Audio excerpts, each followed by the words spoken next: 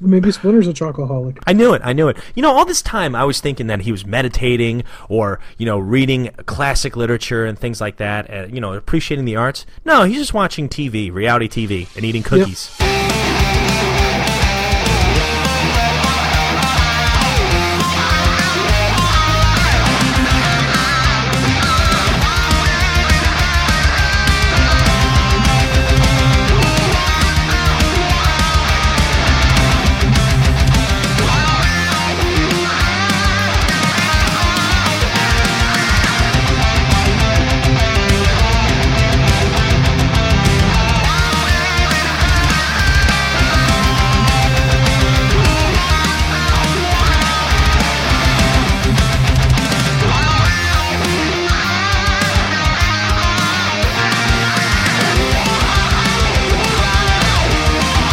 Hi everyone, this is Kevin Eastman, co-creator of the Teenage Mutant Ninja Turtles. You're listening to me here on Turtle Flakes.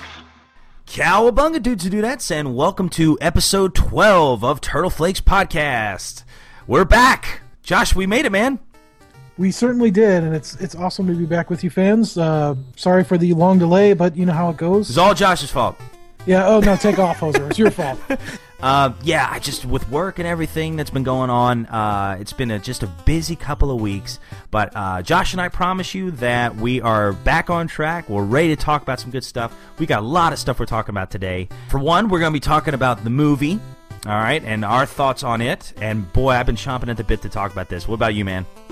Yeah, I know. I've been really excited about it, and I know there's a lot of people have probably already voiced their opinions, but you know, at least we've given people a chance to see it, so hopefully it won't be spoiled for anyone. Absolutely. Yes, there will be spoilers in this episode, so if you want to skip ahead, don't worry, we'll give you the cue. We're not just going to automatically tell you, you know, the end of the movie. By the way, Splinter dies. No, I'm just kidding. He doesn't die. But yeah, we're going to talk about the movie. We're going to talk about the 2003 Shellraiser Turtle Van. We're going to be talking about issue 3 of volume 4 of the Mirage series. We're excited about that. And we're going to be watching the debut episode of Casey Jones in Meet Casey Jones in the 2003 cartoon. So a lot of good stuff we're going to be covering today. So, Josh, how have you been, man? It's been a while. It has been a while. I've been good, you know. I've been busy with work and everything, but you know, I did manage to see the new Turtle movie, and I got a couple Turtle pickups. So overall, pretty good. Hey, very nice. Yeah, same here, man. Not a lot of pickups in the last couple of weeks. But, yeah, it's been a good couple of weeks, man. I've missed this show. And we got, you know, I guess to start off everything, before we even get into our pickups and everything, we got some really nice feedback on the last episode. As a matter of fact, one of our listeners reached out to us. Let me see if I can pull up his message real quick. You know, he was, of course, we were stuck in Dimension X once again. And, and we went back into time like twice. You know, to like the first time we started the show, and then we went back to 1990 and watched the film again. That was kind of cool. But we're back, and we got some feedback on that show, and let me see if I can pull it up. Okay, well, our good friend Jeremy Lockhart, he sent us an email, and he's just kind of talking about his memories watching the original film. I mean, and, you know, Josh and I, we talked about our memories with this first film, and as a matter of fact, Josh, you were... as a kid, you were kind of more used to and accustomed to the second film, right? Yeah, I'd seen that one a lot more because it was on TV more, and I really liked Vanilla Ice. No. He was a huge fan. He still dresses like him. That's right, man. I even cut my eyebrows. I'm still trying to get a 5.0, you know. Oh, nice. Yeah, so, you know, but Josh and I both acknowledge that now that this is our favorite film, favorite Turtles film. And, you know, we can obviously tell by this message that Jeremy sent to us, it seems like it was his favorite as well. So here's what he wrote. I remember growing up in the 90s with my family not having a lot of money. So when Kids Club at Burger King sold some Turtles cartoon tapes, my dad jumped on it and got me 2 of them. I actually remember those. Do you, Josh? Oh, yeah. The VHS tapes you could get at Burger King? Absolutely, yeah. I mean, I still remember the commercial, like, where they got all the little dude with the weird goggles. Oh, yeah, the Burger King kids. Yeah, the Burger King kids, man, those are awesome. And, like, you see the burger spinning around and stuff. I love those. You know, they should do, like, a Where Are They Now, you know, of the Burger King kids. Like, that'd be awesome. What happened to them? They probably have their own kids now. Oh, so okay, back to the letter. Now I practically wore the tape out, but one totally awesome afternoon after watching the tape, I got up to take it out of the VCR like always while the credits were rolling. I couldn't get to the VCR in time when all of a sudden after the credits, I was given a 30-second trailer to the Teenage Mutant Ninja Turtles movie coming soon to the theater. Not only was this my first time seeing the trailer, but I had no idea that a movie was even coming out, which made this a Bossa Nova or Chevy Nova event. I went on to watch the trailer a couple of times, more like 50, and was in awe of how good this movie looked. As time went by, I found out that the movie came out, but having almost no money, I knew I would not be able to see the Turtle movie until video. I had heard that it got #1, and that so many people were talking about how great the movie was. And then one day, my mother looked at me and my brother and asked if we would like to go to the movies. We jumped up and down and were dressed and in the car as fast as one who could slice and dice a pizza. So we get to the theater, and my mother dropped us off and said that she would be back later to pick us up. Now this blew my shell. I love all the turtle puns, by the way. Now this blew my shell because we had never went to the theater without our parents. We got our tickets, and due to the movie being out a while, we walked into the empty theater, and I was shell-shocked. The Turtles were going to perform just for us. As the lights went down and the magic came upon the screen, I sat amazed as I watched Leo, Donnie, Mikey, and Raph take on Shredder. Not seeing anything on the movie other than the 30-second trailer, it shocked me to find that Casey Jones was in the movie. He was and is one of my favorite characters, so this was glorious. In the end, I didn't want the movie to be over, but all great things must come to an end. We walked out of the theater on cloud 9, and every time I see the Turtles, I think of that magical time in 1990. Thank you, dudes, for keeping the magic alive. Cowabunga. Jeremy. Very cool memory, man. I really... Thanks, Jeremy. Yeah, very cool. You know, it's funny that... You know, I can't remember, Josh. I mean, you know me. I mean, I can't remember what I had for breakfast this morning. But then I can remember something that happened 1990. What's that, 24 years ago? Yeah. I mean, it's insane how much the Ninja Turtle franchise is such a huge part of our lives and has been, you know, most of our lives. You know, 3/4 and even longer than that. So, you know, it's always cool to see somebody else's memories of it, and it just kind of takes me back to the, you know, my memories of it. So. It's funny because I remember, you know, you remember the day it was the first movie you ever saw, right? Yes, it was. Yeah. And, you know, you heard Jeremy's story, and even someone at work was talking about, like, they remembered the day that they saw Ninja Turtles. Like, it's just crazy. Like, it's that big. You know, like, a lot of people would probably remember, like, the day they saw Star Wars, but, like, Ninja Turtles is another one. It seems like everybody remembers the day they first saw it. I mean, I never saw them in the theater, so I don't, but... I mean, it's just cool that it seems to be kind of like a milestone almost. Yeah, it's like, where were you when the Ninja Turtles came out? That's how it feels to us. I mean, it was such a huge part of that time period. And you know, it's funny. I was actually watching the recap of the I Love the 80s episodes, and they were talking about the Ninja Turtles cartoon in 87.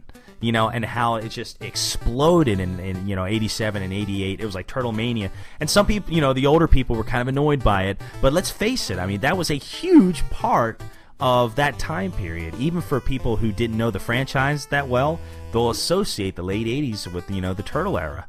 Jeremy, thanks for writing that, man. That was awesome. Turtle-tacular. That's right. Turtle-rific.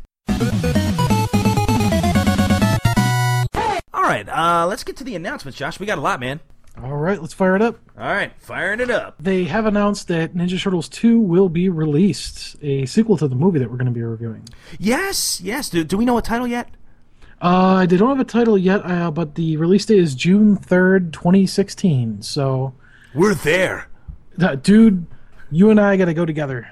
We should. We got to make that work somehow, man. We got a couple years. Well, I was going to say, if we can't get this organized in a couple years, it was never meant to be. Yeah, so you know what? We're going to talk about it in more detail, you know, when we get to the film. But knowing that there's a sequel now, or quite possibly a couple of sequels now, makes me feel better about some things. So we're going to get into that, but very excited about that because it's another Turtles movie we can see. And hopefully Josh and I will be together this time. That's right. And another announcement is that the documentary Turtle Power, The Definitive History of Teenage Mutant Ninja Turtles, has been released. So we were talking about it. I don't think it was quite out yet at our last episode, but it is available now for purchase. So you can get it on, I know you can get it on Amazon right now. Mm-hmm. It's about $20. I picked it up. Yeah, I have not watched it yet, but I do have it. I got it the day it was out, but I haven't had time to watch it yet. So you've not watched I'm excited. It either? No, I pre-ordered it on Amazon to make sure I got it release day, and I have it, but I haven't had time to watch it because we've had family in and stuff. So I know that it's going to be awesome. I mean, with all the people that are associated with that documentary, it cannot fail. You know, the reviews on Amazon look good. So yeah, and as a matter of fact, we've had some people write into us and say that they really enjoyed it. So we're definitely planning on having the producer Isaac Elliott Fisher back on the show after Josh and I watch it. Now, whether it's going to be next episode or maybe the following episode, we will definitely keep you posted. But, yeah, mine's coming in this week. I cannot wait to watch it. And my wife, you know, strangely, she's even excited about it. She's like, did the documentary come in yet? I was like, no. Wow. Yeah. I said, you know, that's my girl. That's why I married her. You got to keep her, man. That's right. Oh, get this, Josh. I've not even talked to you about this yet, man. James from Angel Grove Podcast, which is a podcast dedicated to the Power Rangers. Were you a huge Power Ranger fan growing up, Josh? No, definitely not. Oh, you didn't like the Power Rangers? No, the only thing I liked about the Power Rangers was the Sega Genesis video game. Oh, good game. Which one, the movie or the fighter? I don't remember. I just remember it was one of them on the Sega, and I played a ton of it with my friend. I want to say, was it a beat 'em up? Did they have a beat 'em up? Yeah, I think that was the movie version, unless there was just a regular version that was just a beat 'em up. I know there was a movie version. I think it was a beat 'em up 2-player that I played with a friend of mine. Yeah, the beat 'em ups are good, and the fighters, believe it or not bad. I mean, it's a Street Fighter clone, but there's nothing wrong with that to me. Yeah, man. Yeah, man. I mean, you know, copy something that's good. Go ahead. And the for the TMNT, the new animated series, they did release the third DVD in the new set. I guess it's got Casey Jones on the front for the Nickelodeon cartoon. Yeah, the Nickelodeon cartoon. Oh, nice. It's the second season still, or I don't think they're calling them seasons, but it's I believe it's the third DVD in the set. See, that's the only gripe I have with what Nickelodeon's doing, and I totally understand why they're doing it, because they can go back and release them as complete seasons later on, make even more money. But I just want to have them all, and I guess I'll have to make a list by myself, you know, online of all the episodes, and then collect, you know, each collection of 6 or 7 episodes per DVD. Yeah, it's the only way I'm going to do it. I've got all the DVDs so far, except for the newest Casey Jones one. So. Mm-hmm.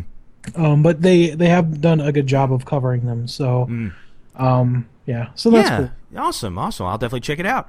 But going back to what, you didn't let me finish my announcement, you hoser. Sorry, I'm excited, man. I know you're very excited about the Turtles DVD. I understand. Yeah, James from Angel Grove Podcast, he had a really good idea, and I love it, and I think you'll love it too, man. There was one episode where the Ninja Turtles did a crossover with the Power Rangers. And it was in the Next Mutation, of course.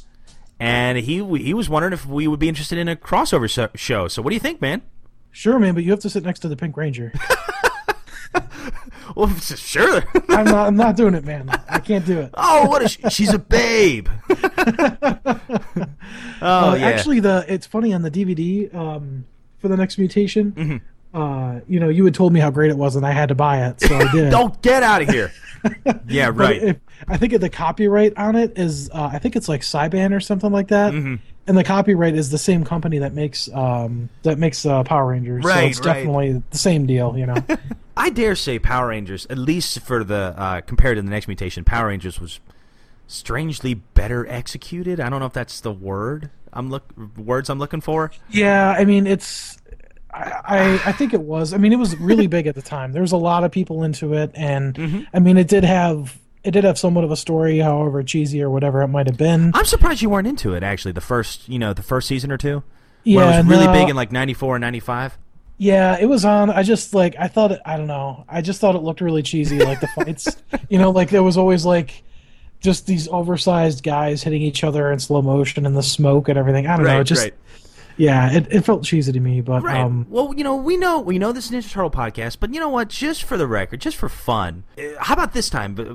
We'll do a little tally for the next episode. If there are any people, any of our listeners that were huge Power Ranger fans, or maybe even closet Power Ranger fans, I was a closet Power Ranger fan because I knew it was cheesy, but I liked it anyway.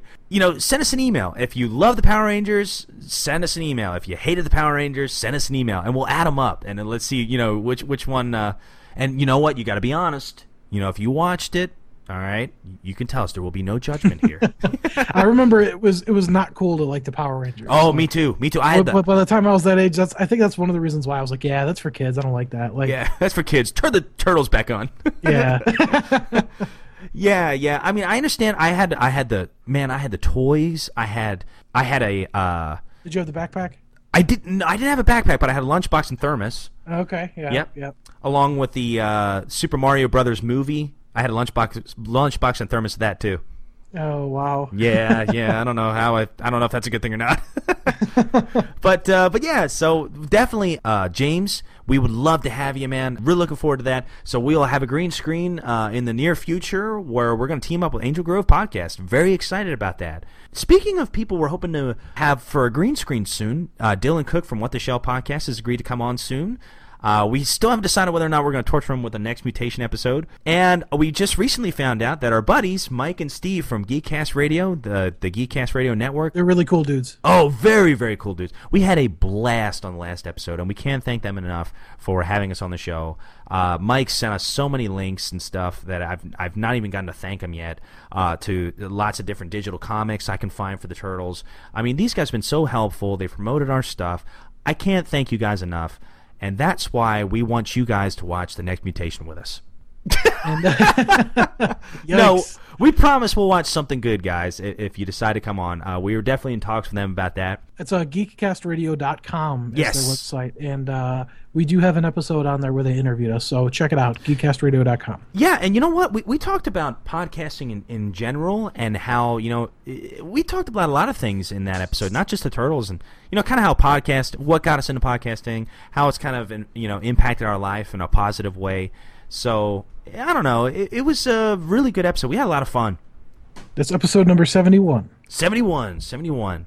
Okay, I wanted to make a correction about what I was saying about the Ninja Turtles cartoon on DVD. Oh, it is actually the fourth one. So there's four that are out right now for the new cartoon series. The first is Enter the Shredder. The second one is Ultimate Showdown. The third one is Rise of the Turtles. And the newest one is The Good, the Bad, and Casey Jones. Looks like it was released July 1st, but I just saw it at Target for the first time about a week or two ago. Well, so. you ruined that announcement. You ruined it. All right, so Josh, man, do you have any sweet turtle pickups? Well, actually, I've got a couple. So the first one I want to mention is my good friend of the ColecoVisions podcast, Focus RS, otherwise known as William Culver. He was nice enough to send me a couple of goodies. He sent me a Ninja Turtles keychain. It was pretty cool. It's the Lego. They did the Lego figures of all the turtles. Oh yeah. Yeah, it's a Lego figure of Leonardo, but it's actually a keychain. Hey, he got me the same one. Did he? Nice. Yeah, we're both Leo guys now, man. Awesome. And he also sent me some Ninja Turtles stickers from the new cartoon series. They're actually pretty sweet looking. Very nice. You're going to have to send one my way, man. And then some hoser sent me a Ninja Turtles movie action figure. Hey, all right, man. It's actually pretty sweet. I can't believe how detailed this thing. It looks great. So I can't believe it got to you that fast. Like I literally ordered it the day before, and you're like, "Hey, I got it." Yeah, I was man. Like, did I pay for overnight shipping? Yeah, man. I was pumped. But it's Donatello from the 1989 movie. It is great. There's tons of points of articulation. You mean Corey Feldman? I'm sorry. Great detail and lots of points of articulation. Looks really cool. The box is awesome. It's a lot bigger than most of the action figures I have. So really, are they really a little cool. Like 11-inch or something? I think so. It looks like it. I don't know. It might be like twice as big to me. It's pretty large. Wow, nice. Yeah. But thank you very much, Rob. That was awesome. Hey, happy to do it, man. Not a problem. I give you a hard time on the show, but every now and then I'll throw a gift your way. Yeah, he makes up for it. That's right. See, I buy my hatefulness, So, any comics? Yeah, I picked up the Turtles in Time. Ooh, nice. I haven't read it yet, but I think number 1 I've picked up, and they should be holding. I think 3 is out now. I think they're up to number 3. So I have number 1. I'll be picking up 2 and 3 the next time I hit the comic book store, and then also picked up the newest IDW comics. I think we're on 36 or 37. Oh my now? gosh, it's so high up now that I'm like on issue 12 or 13. I've got so much catching up to do. I did pick up on Comixology. They had the sale on the Turtles comics. Ooh. So I bought. I think I bought all of the IDW series. It was I think it was about $35 for every issue, and I think a couple of the trades. So it was a really good deal. Yeah, that's not bad. Yeah, it's $1 an issue. Right, that's what I figured. I mean, nowadays comics are like $4 or $5 a piece. So yeah, no kidding. $1 an issue. I know it's digital, but I figured it'd be nice. So if I want to read it on a tablet or something, don't want to have to bust out the comics, I can just check it out digitally. So I'll check it out. Check it out. You know where the weight room is? Check it out. Oh, nice, man. Well, you stocked up. Yeah. It's been a good couple of weeks. So. What about you, Rob? You have any? I did pick up one more. I forgot. Oh, geez, rub it in. Well, I was at a different comic book shop, and I know you were talking about you had just moved, and some of them don't have a great turtle selection. Yeah, still don't. Yeah, that's definitely the case here. Some do. Some have good selections. Some don't. And there's not a ton at certain ones. But I just asked them hey, is there anything new that I've missed? Anything going on? And they're like, well, I can't think of anything. Oh, did you see the X-Files thing? I was like, no. So I picked that up. The X-Files Turtles comic? Yeah, X-Files Conspiracy. There was I think it was a one-shot issue in February that I had missed, so I did pick that up. I haven't read it yet, but it's on the list. I have read it. It's very good. I liked it. Is that the one with the lone gunman on it? I think it is. Yes, that's good. I really enjoyed that issue. It's Okay. very funny. I think you'll like it. Awesome. Sorry, this should have been in the announcements, but there is a Ninja Turtles and Ghostbusters crossover that's going to be coming out because there's the 30th anniversary of both franchises. So in October, keep your eyes out for a Ninja Turtles and Ghostbusters crossover, which, by the way, this past weekend, they had a 30th anniversary for Ghostbusters. They were showing it in the theater, so I got to go see that on the big screen. Oh, dude, it was great. Yeah. Oh, gosh. Yeah. Now I'm really jealous. It was great. We went with a bunch of people from work. We have a ton of projects that we work on. We've got different processes and programs we make and stuff like that. And recently we've been naming our different projects just because when we try to explain what it is, it's it gets confusing. So we just started naming stuff. And somebody came up with the name Gozer for one of our projects. So we decided when it came out that we all had to go out as a team and see Gozer on the big screen. Oh, you know what? Instead of Hoser, you're Gozer from now on. Nice. Take off, you Gozer. Gozer. Now I'll pass it on to you, Rob. Sorry for that long-winded turtle pickup section. Way to make me look bad. Well, yeah. You do such a good job yourself, but I gotta help sometimes. Oh, well done, well played. Right. Well, you know what? I didn't get a whole lot last couple weeks, but I really have to thank my brother-in-law. He's a very, very nice guy. He was talking about all the new classic figures that are at the Toys R Us near my house and stuff, and he's like, I got a text. I was actually working at the time. I get a text. He's like, dude, you got to get over here. They're going fast. And that's already a cool thing that, all these classic figures are going so quickly. There's such a demand for them. And I was like, oh, dang. I said, I'm not going to get out of work till about 6 or 7. So I get to the house, and he swings by. He's like, hey, man, got you something. And it was a classic collection Krang action figure, and I absolutely love it, man. It was really nice of him to do that. Does he have the big bodysuit? It's not the big bodysuit one. It's actually the one with the little robotic legs. Oh, okay. Yeah, but I've never had a Krang before, ever. So I was really, really, tickled to death to get that.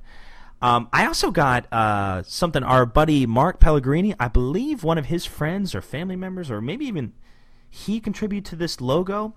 But there's this certain website that you can design certain logos for this website for T-shirts, sweatshirts, hats, and all those things. But the interesting thing is people vote on, I guess, how much they like it. And, there's a time limit of how long you have to order these. And there was a Teenage Mutant Ninja Turtles Donkey Kong like crossover T-shirt. Oh man, that sounds awesome. Oh man, it was called Donkey Krang. And oh what? Yeah, I got that T-shirt, and it is so cool. It's like little, you know, I don't even know if it was considered 8-bit sprites, you know, just like the Donkey Kong levels of the turtles, like going up the ladders trying to avoid the barrels, but instead they're like, I don't know, ninja stars and foot soldiers. Bebop and Rocksteady are on there. Shredder. I mean, it's cool. They're all done in, you know, an arcade, you know, 8-bit sprite style. I love this T-shirt, so I'll have to, you know. Take a picture and put it on our Facebook page or something like that. I got that. Absolutely, man. I want to see that. Oh, man. You'd get a kick out of it. Oh, man. I thought you got one.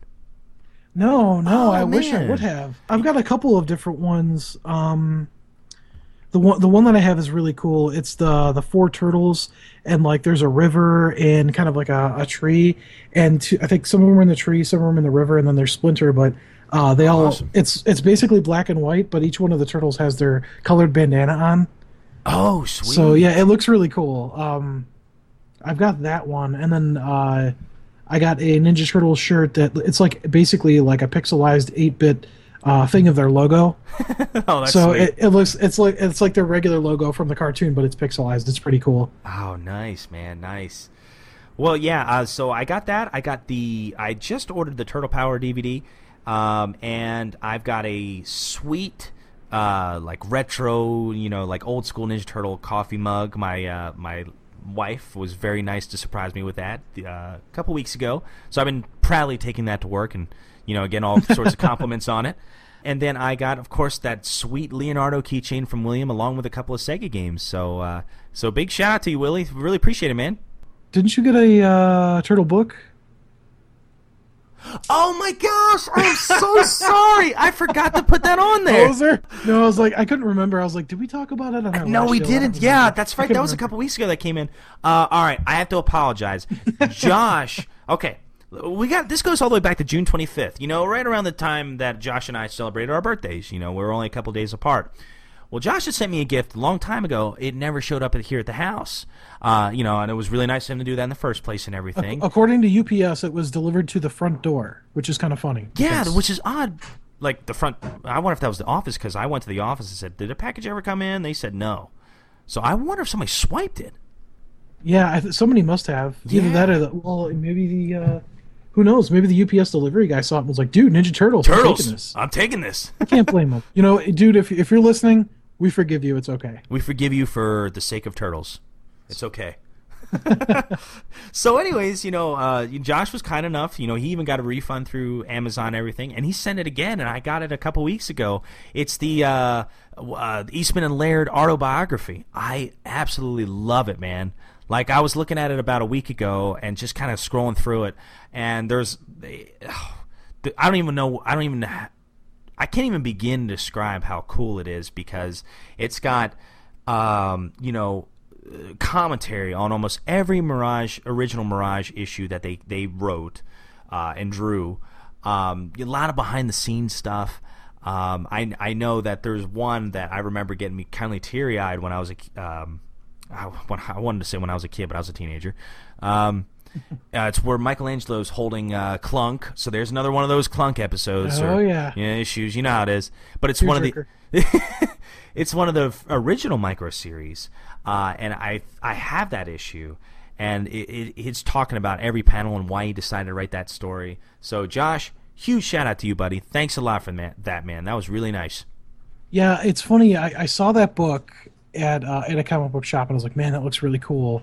And for some reason, I saw it. I knew it was awesome.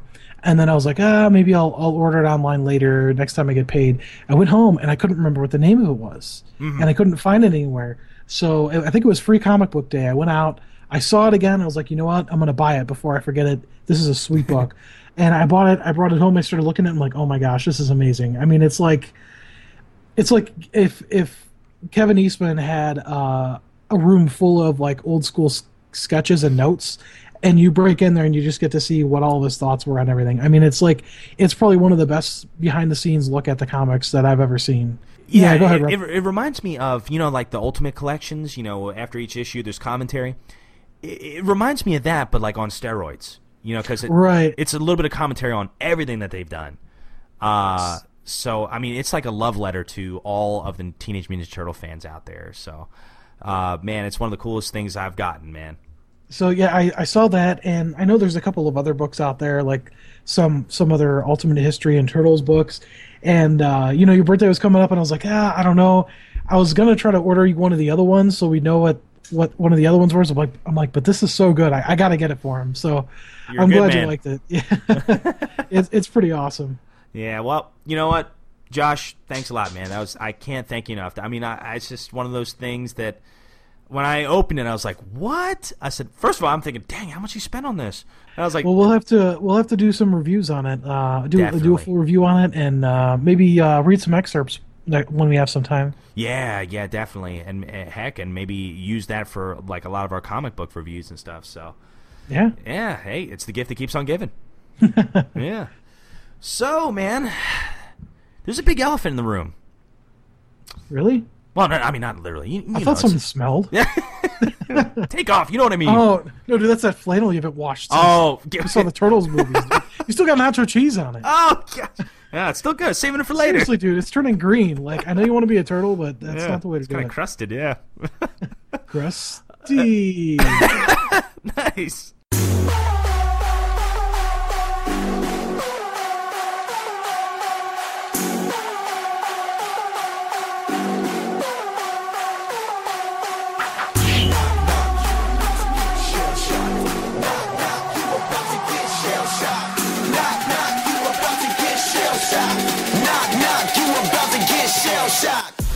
So, all right, man, the Turtles film.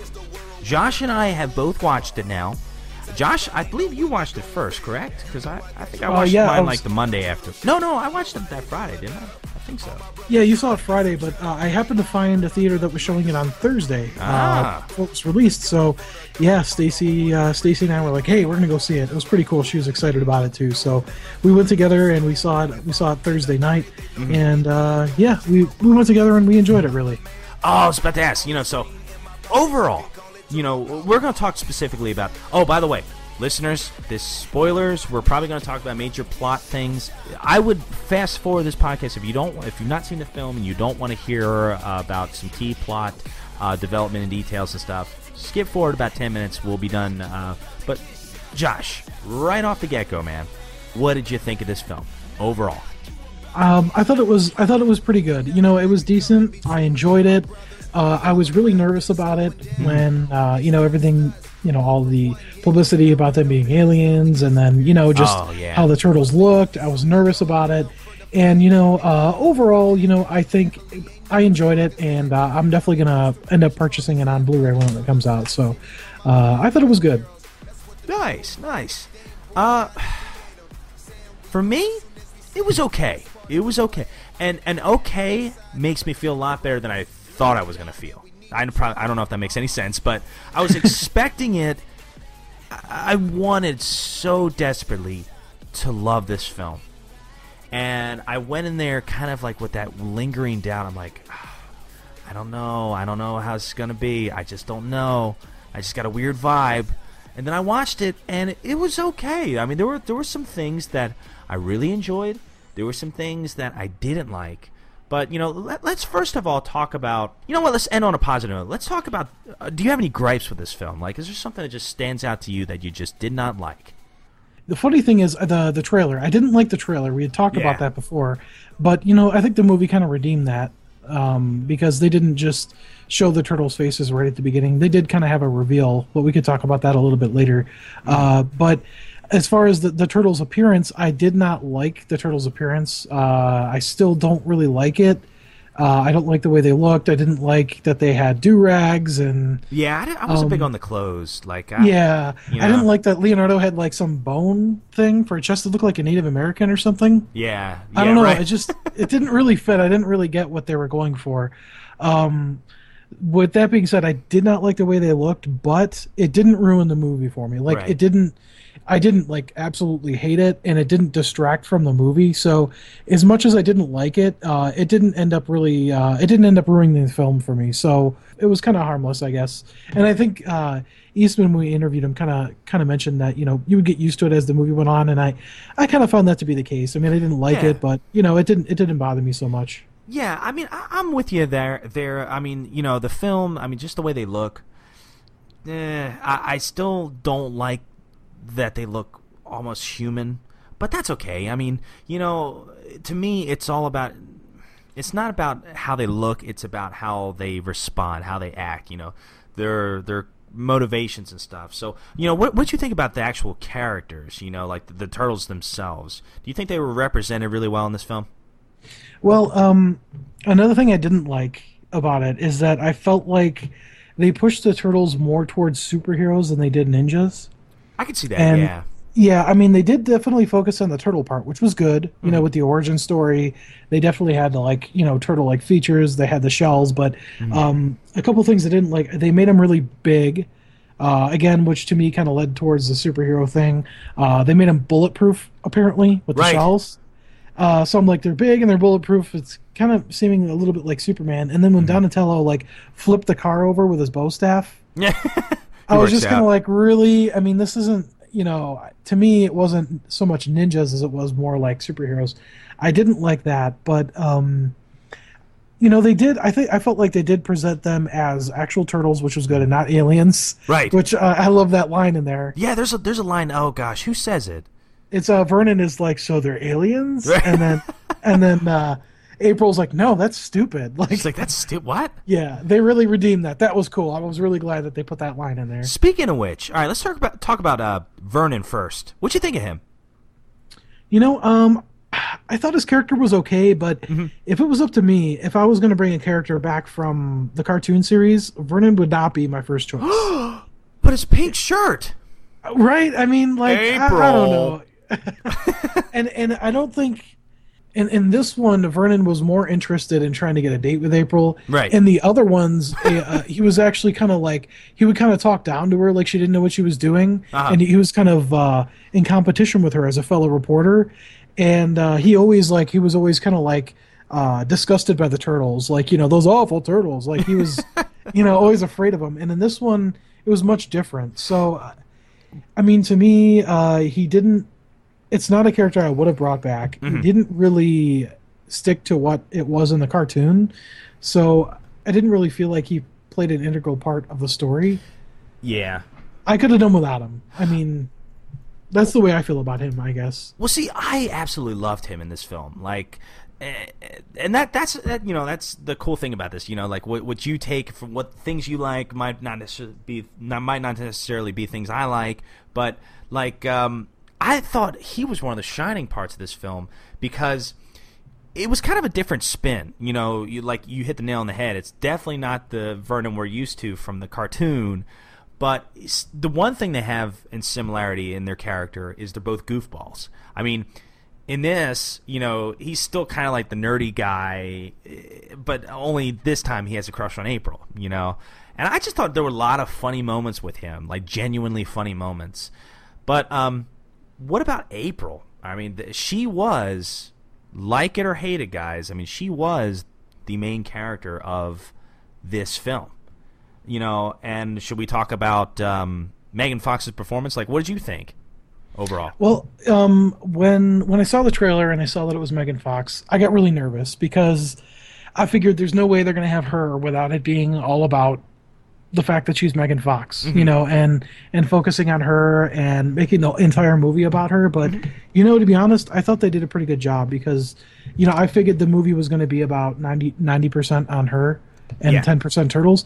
But, I think they scaled it back. It was probably about 60-40. Yeah. So it was still more on her than I would have liked. But, I guess I was expecting there to be like I said, I was expecting it to be 90%, so I was pleasantly surprised to see that it was 60%, and I thought her performance was pretty decent. It was bearable, and it was really, I felt like she was trying to do justice to the role. There's a couple of parts where, I thought that the acting was a little weird. Like when she comes back and she's telling her friend about what had just happened after she saw the turtles. She's trying to explain that, there's these vigilantes and stuff. And in that scene, she's like overacting with her hands. It was really weird. Like she was making a ton of hand movements. Like I could just picture the director telling her, no, you need to move your hands more. And like she kind of overdid it. It didn't feel very authentic, I guess, or candid when she was talking about this. Oh man, I'll have to watch that again. Yeah, it felt kind of rehearsed, but I mean, overall, like I think she did a good job of making April, her character, be about trying to tell a story and do her job about actually reporting a story. It wasn't about her being super hot. Yeah, right. Yeah, like it's all about her. That. Yeah, right.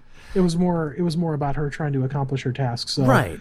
Yeah, I thought she did a pretty good job in the role, and that if I could pick somebody else to play the role, I'm not sure who, or if I choose somebody else, because I thought she did a decent job. Yeah, it's funny. You and I are spot on with that. Like, I kind of was hoping she wouldn't, like you just mentioned, it wouldn't be all about how pretty she is and, just spotlighting her in that way.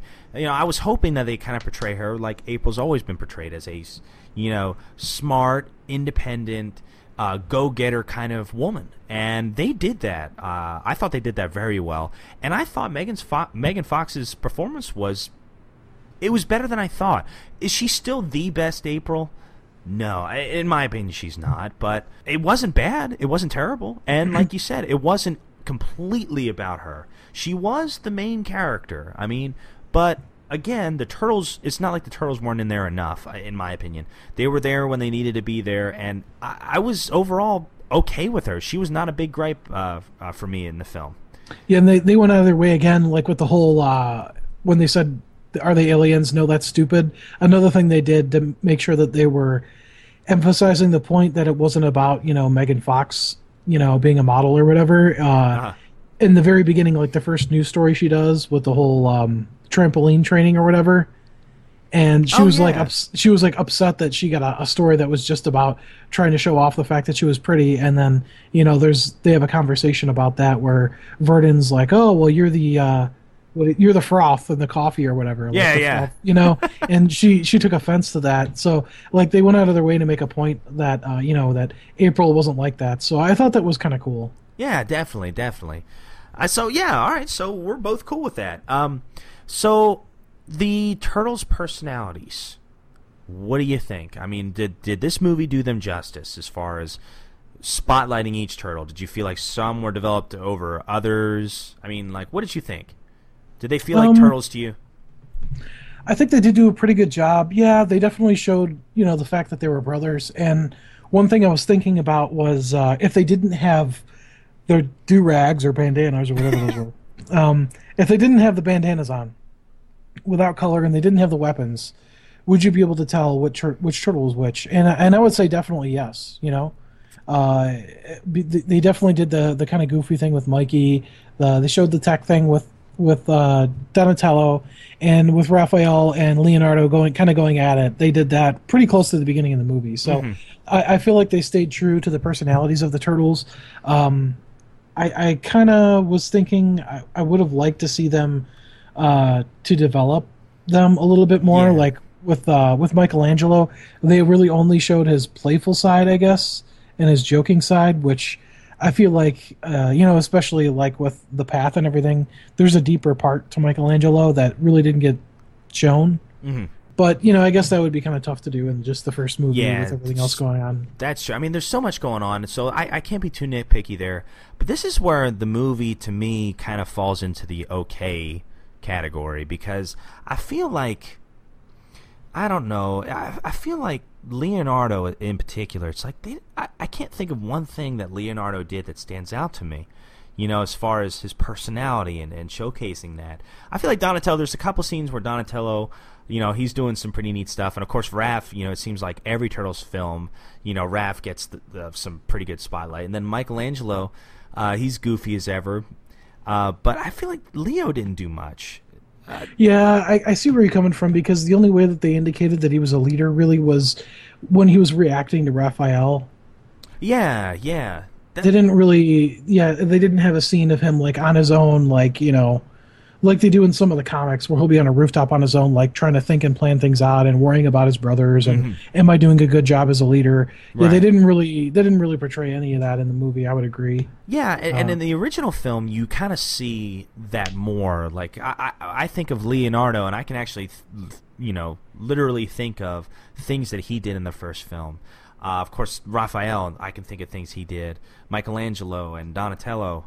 But in this one, it seemed like, and I guess just because there's a lot of April O'Neil in the movie, there's a lot of plot development, and you've only got some snippets of the Turtles each time. It's hard to showcase their personalities that well with the limited time that you have. But what gives me a lot of hope is the fact that there's another one coming out. There's time for that. At first, I wasn't sure. I didn't know if this was going to be like another 2007 film where that's it. That's all you get. If that were the case, I would probably score this film lower. But, overall, I thought the Turtles were pretty good. Now, let me ask you this. Did you think there were some cheesy parts or like parts that were trying to be too funny and they just weren't?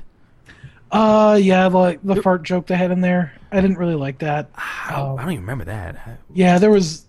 They're all kind of piled on top of each other and they farted, which was like... Oh, yeah. Yeah, I was kind of like, really? Like, I don't know. We're going that side? Yeah.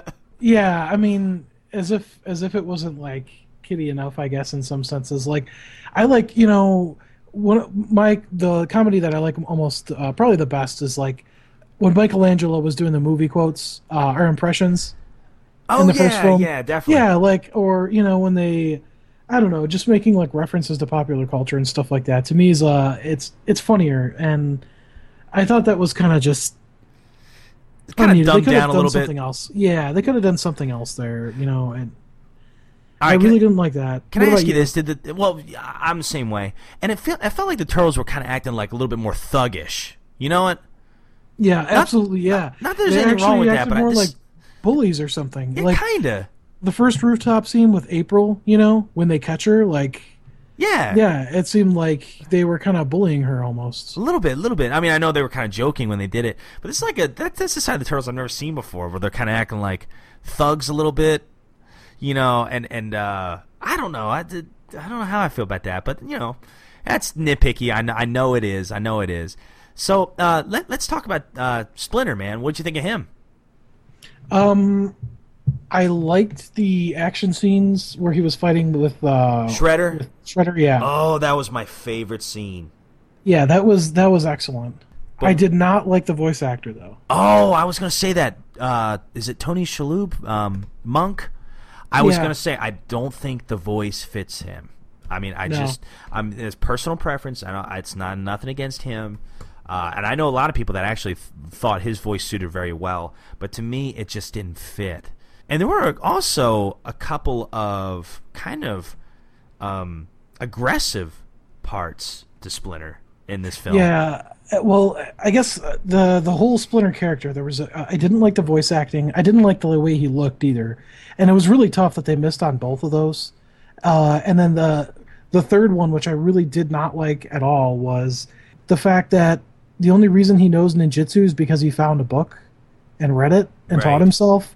And to me, I was like, I mean, if you're going to be like, when I think of Splinter, I think of like a sage-like ninja master who's like the best of the best. Right. And he's just like, oh yeah, I'm just a smart rat that read a book. I mean, to me, it was just, I didn't like that at all. Like, I felt like there should have been something else. Even the head villain, not Shredder, but oh shoot, what is his name? Oh, Sax. Yeah, Eric Sax. He was born in Japan. Right. And it's like, and Splinter had no link to Japan. I didn't like that at all. But, they did, at least they portrayed him as being a good like ninja master when they were showing the training scenes, and when they were showing him fighting Shredder, they showed that he was really proficient. But I guess I didn't like the fact that he read a book, and I didn't like that. In one of the scenes, Leonardo just calls him Dad, which I like better. It just seemed like, I don't know, he wasn't as like wise and sage-like. They didn't portray him like that. And then when he was punishing the turtles, when he's hitting them, yeah, well, and he made him like balance stuff or whatever. Oh yeah, that's right. Yeah, I just I don't know. It didn't really seem like it had fit as much to me. Like it's just a really big contrast between that and in the original film. You at the very beginning you see Splinter talking to Raphael, about Oh, Ninja tearjerker being an scene. unconquerable. Yeah, like you showed it like as a wise, compassionate father, not like Uh-huh. I don't know.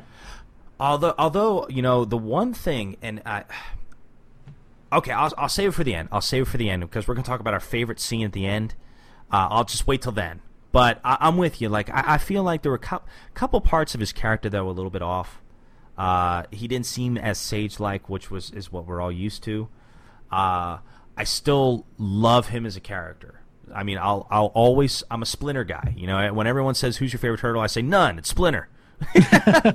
Well, that's not necessarily true, but I do that for comedic sake. But Splinter's okay. I mean, he's okay. But now here's an interesting one. Shredder. What do you think? I honestly I felt like the movie didn't give me a good enough feel for Yes, his character. I agree. Yeah, it wasn't developed enough. It was mainly focused on the sax guy, Yeah.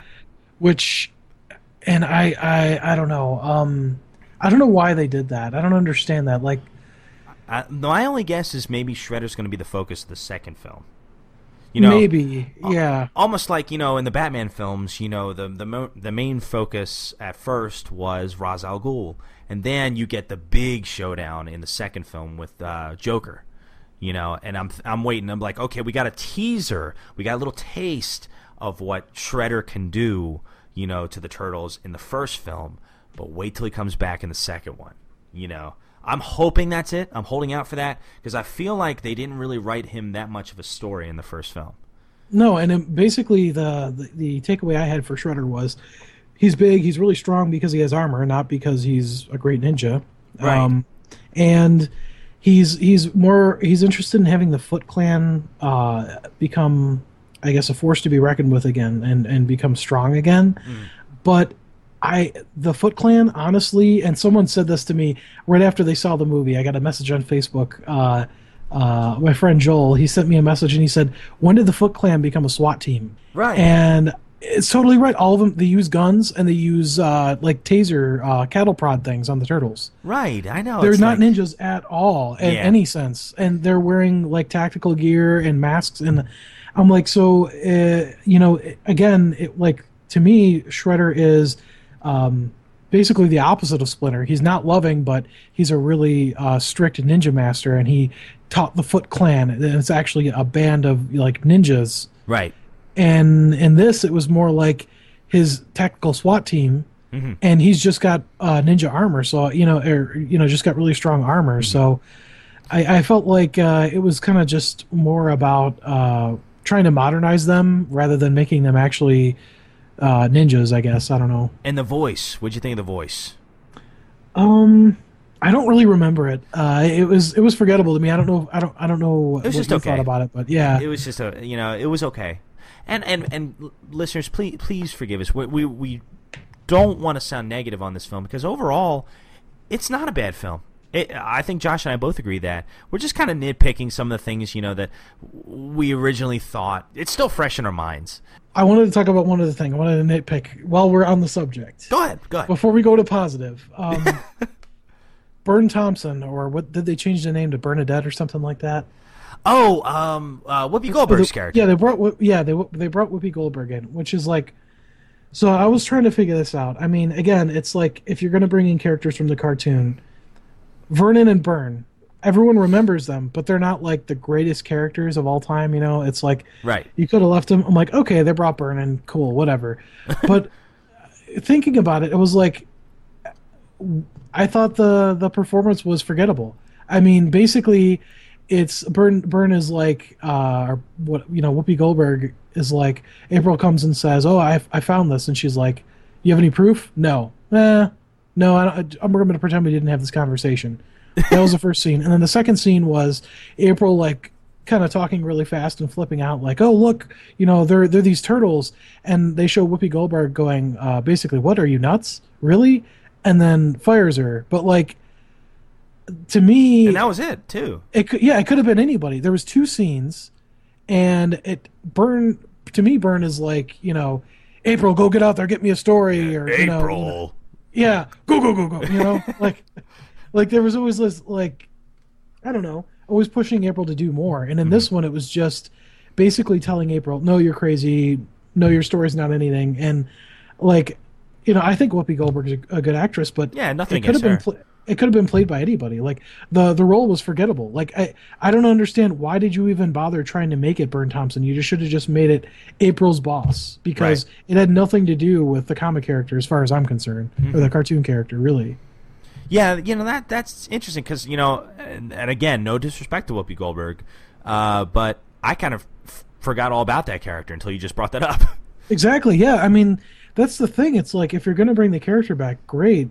I mean, I'm good with doing a new take, but the character was forgettable and didn't really have much impact on the story. It could have just been, I mean, they could have probably cut those scenes completely from the movie and it would have been the same to me. I mean, absolutely. So, all right, man. Any more gripes before we get into the good stuff? I'm trying to think of some myself. Besides, no, I guess that's it for me. There's one more. Karai. They made her look far too weak in this movie.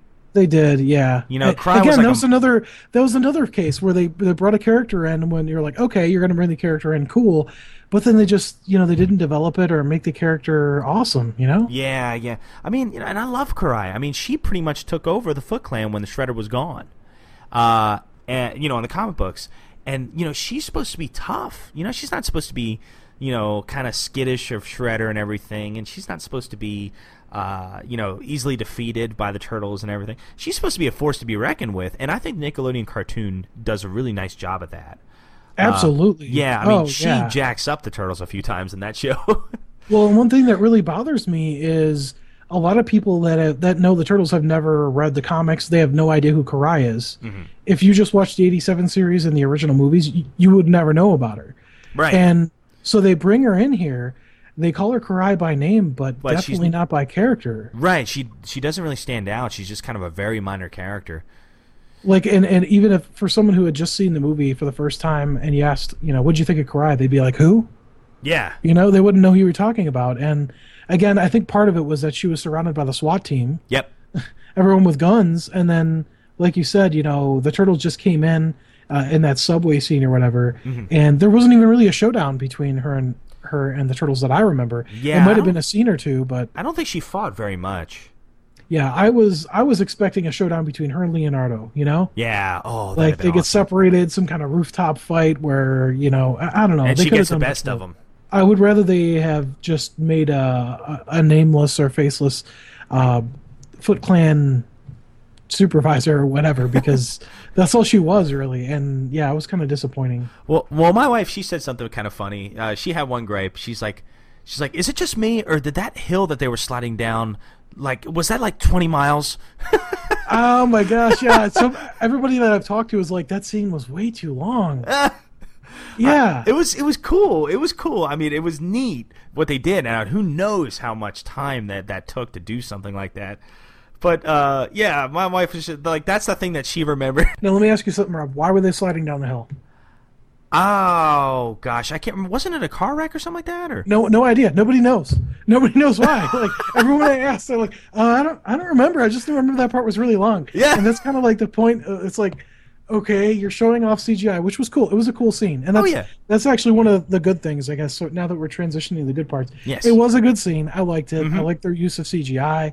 I liked the fact that they were sliding on their backs, I guess, to show that they were turtles. That was kind of cool. Yeah. Like a good way of incorporating it. But it was kind of long, and nobody remembers why. Yeah, I was like, what are they doing?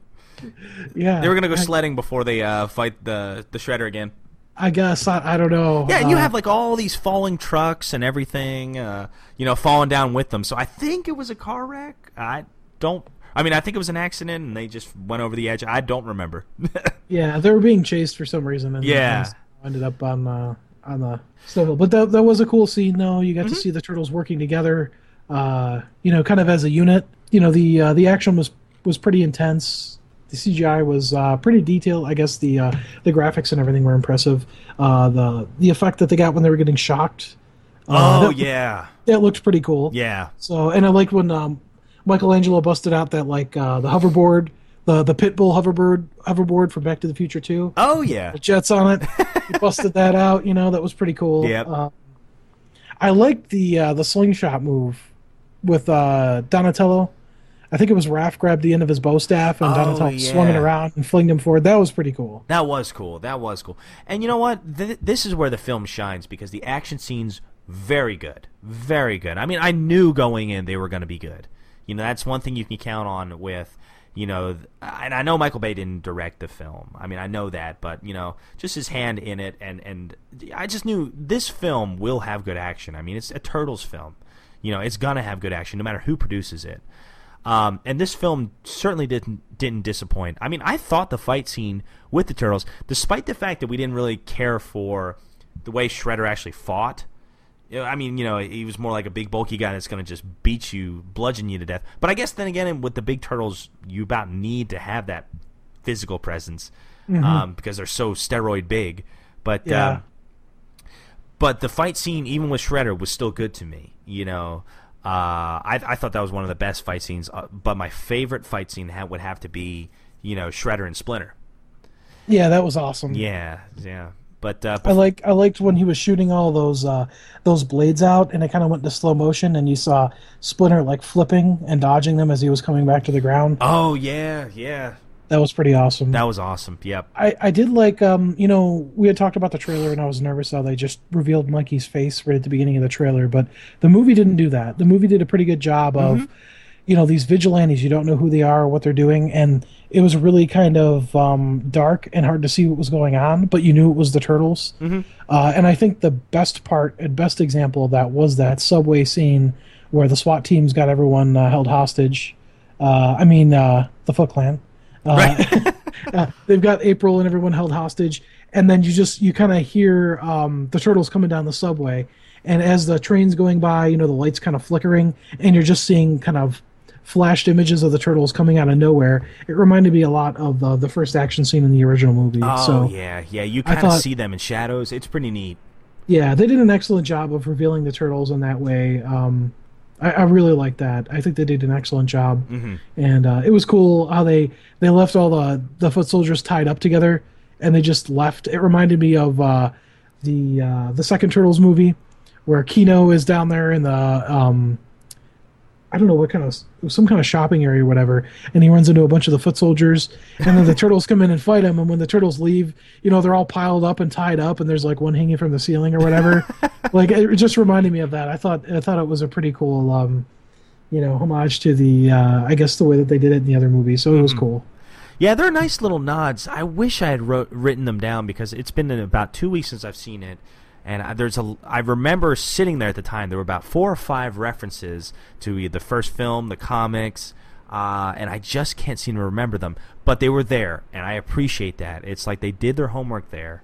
I love when they did. They showed the TCRI canister.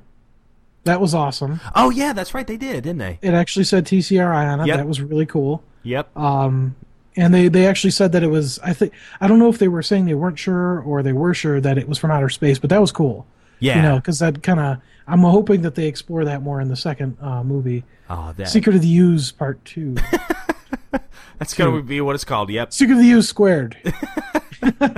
But I guess another, talking about the nods, I really liked when April gets brought back to their lair, and she knows them or whatever from when she was a kid. She happens to already know their names, so they bring him in, and she's like, Splinter? And I think Raph or someone's like, did you tell her name? And then Michelangelo goes, maybe she's a Jedi. I thought it was hilarious. It was like, oh, that was pretty cool. That's something that Michelangelo would say, and that's a good reference. They kind of redeemed his character for me. That was really cool. Yeah, I agree. Okay, well, I'm just going to get into my favorite scene. My favorite scene, and the reason it's my favorite, I don't know. When I watch the first film, there's always at least one scene that just kind of gives me goosebumps almost. I don't know. There's something about that first film that kind of gets my blood pumping. I don't know if it's the music that has something to do with it. I think it's the 9.95 song. That's it. I mean, partners in crime, man. Oh, it could be. I could on be. The half. Yeah, the Heroes 4. Oh, he's going again. Don't get me started, man. I'll wrap that thing. But there's one scene in this film that got me there, and I was like, holy cow, I haven't felt this way since the first film. And it's the scene where, I don't know if you felt this way when you first watched it, Josh, but when I saw it, I thought Splinter was dead. Like, Shredder picks up Splinter, and he just, you see Splinter just kind of barely, still holding on, to consciousness. And he's looking at Leonardo, and he says, run. Or it was either April or Leonardo. It was somebody. And then Shredder just, gives him one more, like, death blow. I mean, I thought Shredder had just killed Splinter. I thought Splinter was dead in this, and my heart just sank. It was like, wow, you know what? I do care about this character. I do care about what they're doing, even though I might not necessarily like the voice actor, or there's a couple of scenes where he just seems a little bit more aggressive toward the Turtles than what we're used to. Although you see that in the Nickelodeon series a little bit. That made me care. And for a good 5 minutes or so before I realized Splinter was okay, I was concerned. I was like, did they just Was this like the scene where the April's apartment burned down and you started crying? Were you crying in the theater? I wasn't. Take off, no. I was just going to get some more snow caps and I'm going to ask tissues. your wife. I don't know. I'm going to... But yeah, that made me care. And that was the scene that stands out to me. That's my favorite scene because for a split second, I thought my favorite character was just killed on screen. And I was like... I was very passionate about that moment. I was like, this better not happen. I will walk out. And for some strange reason, I like that. That was well done to me. So, what about you, man? And what's your favorite scene in this film? I think it's probably that subway scene when the Turtles are coming and beating up all the... the reveal? Yeah. Nice. Yeah, I think that's probably my favorite scene. I did like the elevator scene. Oh, where they're all, like, beatboxing? Yeah. That was pretty funny. That was funny. Yeah, that was cool. And I didn't notice it until, I was at, I happened to go to a video game store this weekend, Destiny Games in Canton, Michigan. Great store, great retro store. I walk in and my buddy Roman's there. And he's like, hey, how you doing? And we started talking about the movie. And I don't know his name, but there was another guy there. And he said one of his favorite things was the fact that they made a reference and came back to it later when Raphael, when they get back to the turtle lair the first time, they had been out, they came back, and right before Splinter catches him and yells at him, Raphael, I think Leo's telling him to be quiet, and Raphael's like, no man, I'm getting out of here after this, I'm going out on my own. And Michelangelo goes, no dude, you can't leave, you're a hype man, how are we going to release our Christmas rap album or whatever? Oh yes. And I think they might have been referring to that. To the rap. Yeah, the rap, dude. I couldn't believe that. That's one of the ones I was going to say. I was like, did he just make a reference to We Wish You a Turtle Christmas? I think he did, and that was the greatest. But it was just amazing that they did that. But actually, the elevator scene, Raph kicks in their rap. So I think that was like him being the hype man. They were like, he was saying that he thought that they were referencing that in an earlier scene, which is kind of cool. That is cool. Yeah, that was pretty awesome. Rap. Rap. Put the gift inside. Because I take a lot of pride. Oh, man. All right, man, so the verdict, all right? We've been talking about it for months leading up to it. Are you happy? Are you disappointed? What's up? What do you think? I would say content. I was content with it. I will definitely watch it again. I'll buy it on Blu-ray. I would say that if you're a Turtle fan, you should definitely check it out. I would probably give it about a 7 out of 10. Oh, that's fair. I think I'm gonna say it's a good movie. Is it great? No. Is it my favorite? No, but it's still a good Turtles movie. There are still a lot of funny parts, just a lot of good action scenes. There's one or two kind of cliffhanger moments that really got my blood pumping. I say it's a solid Turtles film. It's better than I expected it to be. And I got my money's worth. I'm pretty happy with it, and I will definitely get this on DVD. So as much as we bashed it at first, now you know that overall it was a pretty solid film. Now, we got some listener feedback from this, and I'm going to read them. Boy, they were all over the place. I'm telling you, like, there's some people that just flat out hated it. There's other people who thought it was okay, and there was other people that loved it. As a matter of fact, a buddy of mine, I want to give him another shout-out, Josh from Bargain Bin Radio, and his wife, they do an awesome podcast. If you haven't seen it, they're on iTunes. Check it out. It's really good. It's about a lot of, cool, like, pop culture and geek stuff. Anything a nerd like Josh and myself could ever want. He and his wife went to go see it, and they took their kids to see it as well. They absolutely loved it. I mean, they thought it was one of the better Turtles films. And, I'm happy for them for that reason. And they even had their little girl come on the show and say how much she liked it. And they did a really good job of summarizing the movie and everything. Check out their latest episode where they discuss the summer movies. They do a really good job with that. So he loved That's it. Cool. Yeah. Yeah, I think it's worth mentioning that, I mean, the movie was #1 in the box office for 2 weeks in a row. Yeah. So, and that's because they had such a big opening and made so much money off of it that they're going to make a sequel. So, I think that commercial success, I mean, that is, I guess that's part of it, right? Because if it failed miserably, it would greatly reduce the chance of us getting another film. So, Absolutely. Yeah, there's absolutely. that.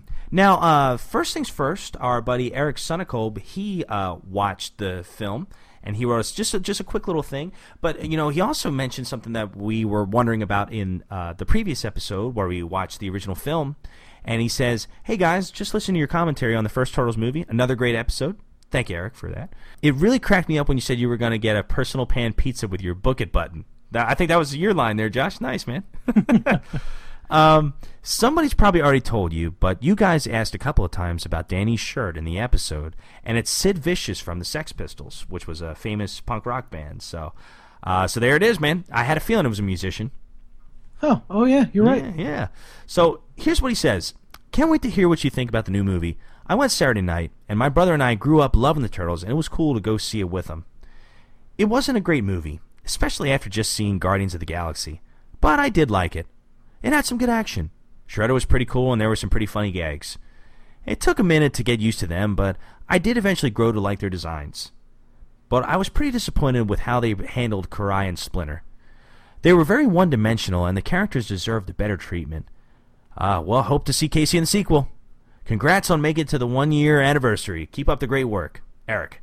Oh, thanks, Eric. Yeah, very nice, man. Thanks a lot. And, I agree. I think we definitely touched on, Karai in particular, how we wish they kind of want to handle that a little bit differently. But I would put him down as kind of like an okay, kind of category as far as the film and everything. So our buddy Thomas, he sent us an email. Now, this is a long one, but I'll go ahead and read it because it's pretty good. It's pretty passionate. Let me put it that way. So let me read this real quick. Hey, guys, just writing in my review of the film. This film lacks soul. First problem with the film, they put a lot of focus on April O'Neil, less on the Ninja Turtles, which I think Bay might have had his finger on here because this same thing he does with the Transformers films. He puts more focus on the humans than the Transformers. Megan Fox was a bad choice for April O'Neil. Throughout this movie, Megan Fox seemed so dead in the face. She barely had any emotion or awareness in her scenes. I had a hard time buying her as a close friend of the Turtles and a tough-as-nails news reporter. Will Arnett as Vernon Fenwick brought nothing except his usual smart-mouth lines. In the cartoon, Vernon is a selfish coward. In this film, Will Arnett just played a smart-mouth who's trying to get a date with April. Why was Whoopi Goldberg in this film? Those two scenes, that's what you were kind of going with there, Josh. Yeah. Those two scenes she appeared in could have been done by anyone. Wow, that's exactly what you said. That is exactly. Yeah. What I said. You know what? It reminded me of. Sorry to cut you off, but Wayne's World 2. When they're he's trying to find Cassandra and which church she's at, and he stops at the gas station and he's like, "Where's the second? What is it like whatever church it is, like the Second Baptist Church or whatever like that?" And they're like, and he's talking to the guy at the gas station. And he's like, "Hold on, can't we get someone better for this part?" And they go and they get Charlton Heston. Gordon Street. Like that's totally what they did. Like for this small part in the movie that didn't really matter, they like get this like really famous actor and put him in. It was hilarious. Right, give him 2 lines, nail it. Yeah. That was a long time ago. Sorry, I derailed you. Oh, you always do. No, get it. Well, that's what I do. No. Okay. With the case of the turtles look in the film, I feel that this was a case of if it ain't broke, don't fix it. The turtles have lasted 30 years with just wearing masks, knee and elbow pads, and belts to hold their weapons, and socks too. Black socks. I had that line. Why they felt the need to put all this extra garbage on them made no sense. The one that looked the worst was out of the four was Donatello. How was Donatello supposed to be flipping around and doing ninja moves with all the tech gear on his back? That's a good point, actually. The glasses were so unnecessary, and whoever voiced Donatello failed. I forgot to mention that. Yeah, it was terrible. Yeah, it was just normal voice, I guess, Donatello's supposed to be smart one, but he shouldn't sound and look like a wimpy geek. Splinter looked gross and scary. Also, he lacked wisdom and the fatherly virtues that he had in the other interpretations. They did try to give him a sage-old voice, but it fell short compared to the 87 Splinter, the 1990 film Splinter, and the 2003 Splinter and 2007 Splinter, the film Splinter. By not having a Hamato Yoshi connection, you lose the tragedy that gives depth to the Splinter character. The original comic in the 2003 series, he lost his father. The 87 series, he lost his humanity. The IDW series, he lost his family. The 2012 series, he lost his humanity and his daughter. In this version, he doesn't lose anything. Having Splinter learn ninjutsu from a book instead of... Oh, there you go again, Josh. From a book instead of learning it from Hamato Yoshi, or being Hamato Yoshi, didn't work for me. I feel the martial arts is one of those things that you have to see the physical demonstrations of the motions. It can't be learned easily from a book. That Shredder outfit looked ridiculous. I kept thinking that it was Skeletor and all he was missing was a Havoc staff. As he's seen in the comics in the 2003 series, you don't have to stack a bunch of blades on Shredder to make him menacing. When the Turtles were fighting Shredder, it reminded me of the bad Silver Samurai fight in the Wolverine film. The Wolf Clan being soldiers instead of ninjas made the fight scenes less fun. With the Foot Clan using guns instead of weapons, some fight scenes are spent with the Turtles deflecting bullets instead of fighting ninja to ninja.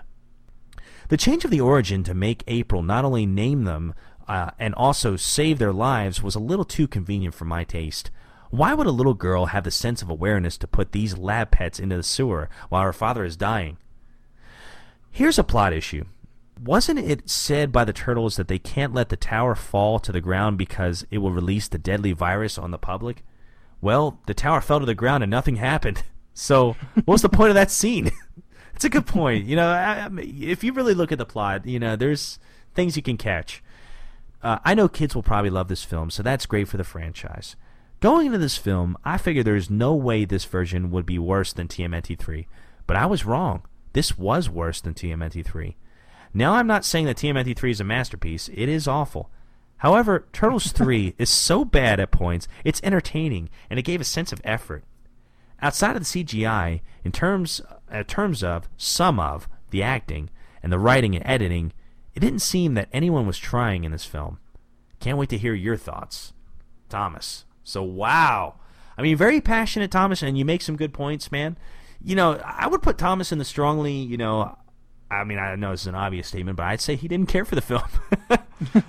But, he makes some valid points. I'm not crazy about all the clothes, and stuff. We kind of already talked about it, but yeah, there's one that just absolutely hated it. So there's 3 that we have, and I think there are a couple more, but I'm kind of having a hard time finding them. But there's 3 on each spectrum of this film. One absolutely loved it, Josh, and then Eric thought it was okay, and then Thomas just thought it was worse than TMNT 3, which is bold. Now, I'm kind of curious, what do you think, Josh? Is this worse than TMNT 3? No. It's not as good as 2, but it's not as bad as 3. I would say the best movie is the first film. Mm. The second best is the 2007. The third best is the second film, then this one, and then Turtles 3. I would kind of put mine there, too. Yeah.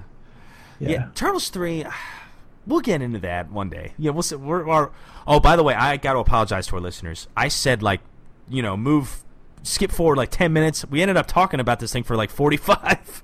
So, all right. So, overall, Josh and I, we feel that this film was solid. It was a solid film, solid effort. And, at the end of the day, it's just nice to be able to go see another Turtles film. So there you have it for that. So guess what, man? What? We got a toy to talk about. We do. We do. Let's raise some shell. Hey, did she say pizza? So you live in an antique store? Yep, pizza. Above, actually.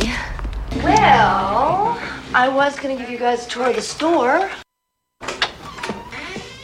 Ready? Today we are focusing on the 2003 Shellraiser by Playmates.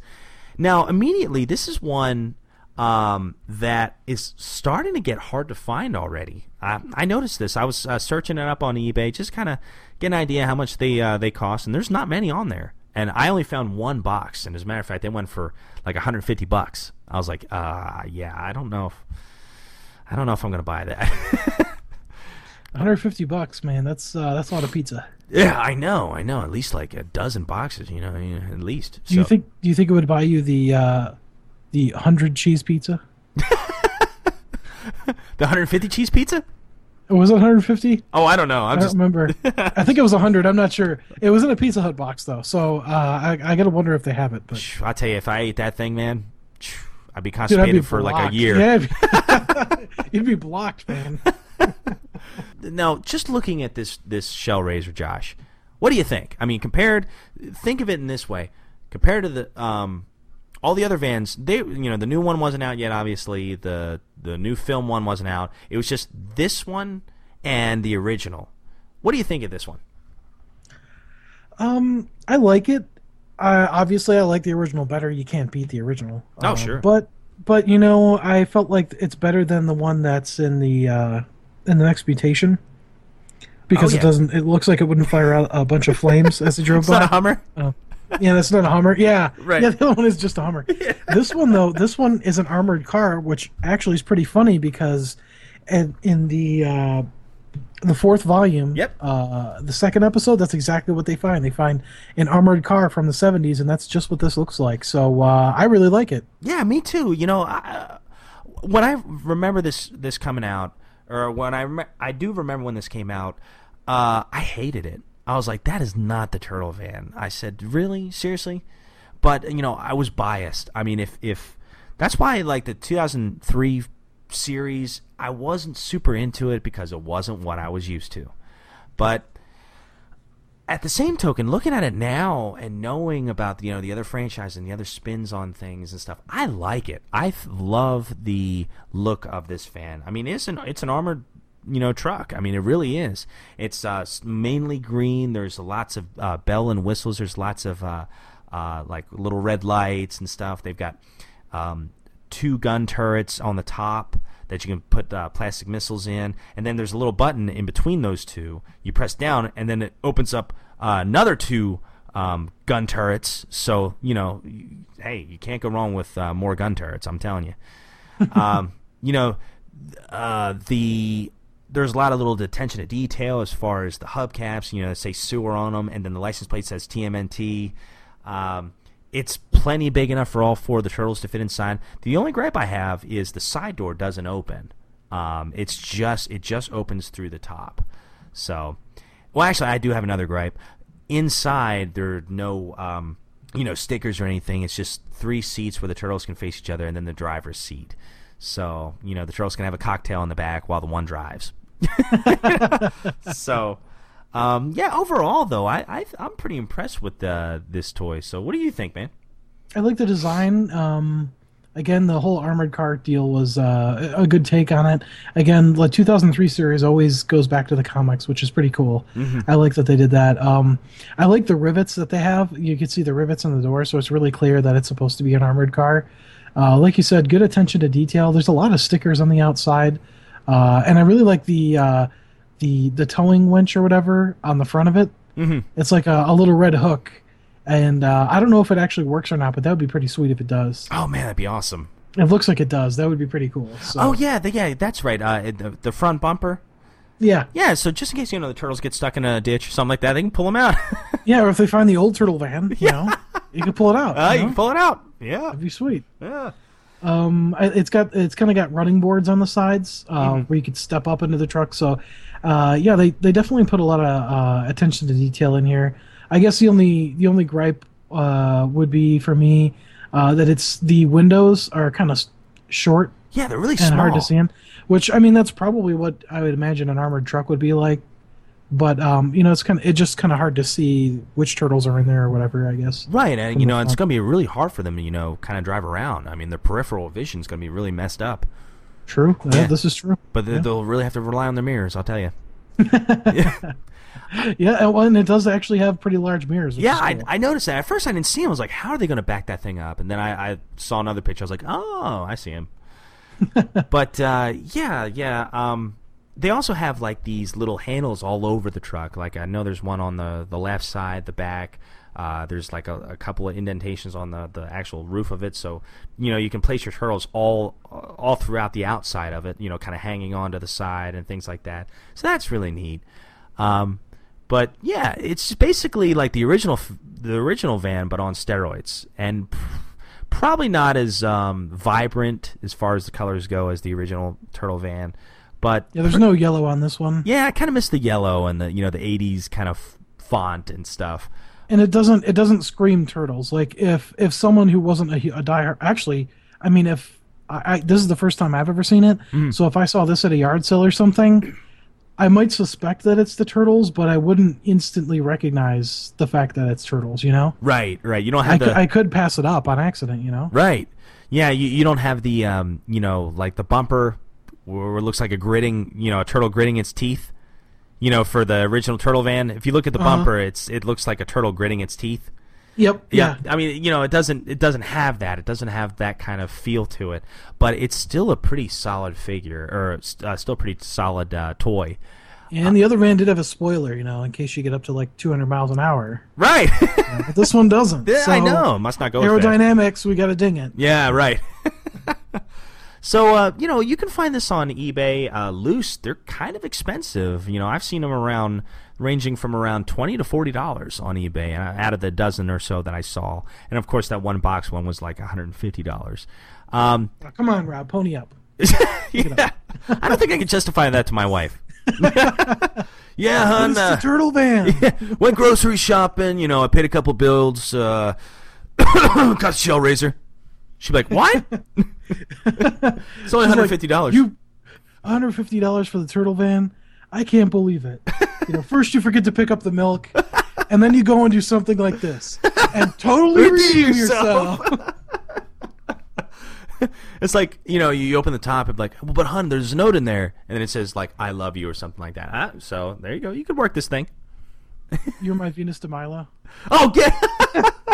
First of all, she'd be like, who is that? I'm like, you don't want to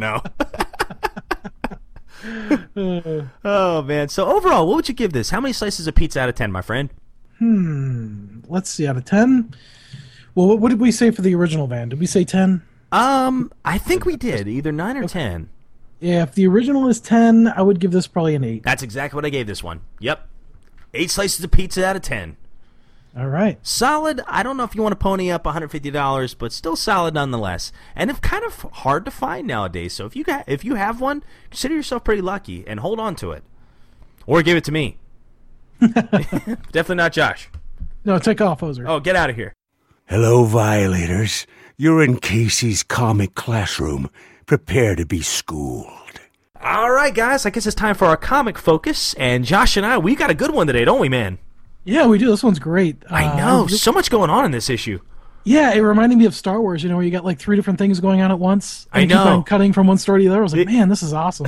Yeah, I couldn't even keep track. I was like, wait, what now? What? I know. Yeah, it was a little hard to follow, but yeah, it's just because not terribly hard to follow, but it was kind of like scattered. But it was really interesting. It kept me turning the pages, man. Yeah. It was pretty cool. Yeah, me too. And it's cool because you kind of start seeing. Now, this is the 3rd issue of the 4th volume, and it's written by Peter Laird, and it was penciled by Jim Lawson. And we'll talk about. Of course. Dude, you didn't even have to look at the credits to see that, man. Yeah, There's one page in particular. I was like, I could just like picture Jim Lawson as he's like thinking of this page and he's drawing it. I'm like, oh my gosh, he's got to be having so much fun. Probably. Oh, the dinosaur part? Yep. That's it. I was like, oh my god, that's totally Jim Lawson. He'd be like so excited to be doing this. Probably like a little kid drawing this. I'm like, oh my god, that's awesome. Yeah, definitely. And the cool thing is, like, with this issue, at Peter Laird's style, it kind of takes him a while to kind of get into the main meat of the plot. But it's good because it's kind of like it takes a while for him to set up something, but once it finally sets up, the suspense starts setting up and everything. It's getting towards something major. So without further ado, actually, before we get into the plot of it and everything, Josh, you want to talk about the previous issue? Sure, yeah. And Rob, it's funny you mentioned that. So, I started trying to read this issue without going back, and I was like, I don't remember what's going on. Yeah. And so I had to go back and kind of glance over the first two issues, but the first issue just kind of shows it starts on the moon, and you see these like Terminator-looking guys. Terminator. They end up they end up being the Utroms, and they're kind of on the moon doing something. You don't really know what. And that's kind of like an isolated part of the first part of the story, and then it goes to the Turtles, and they're fighting the Mad Hatton Militia. It's just like the Purple Dragons. But anyway, there's a fight, and the Turtles get separated as they're running.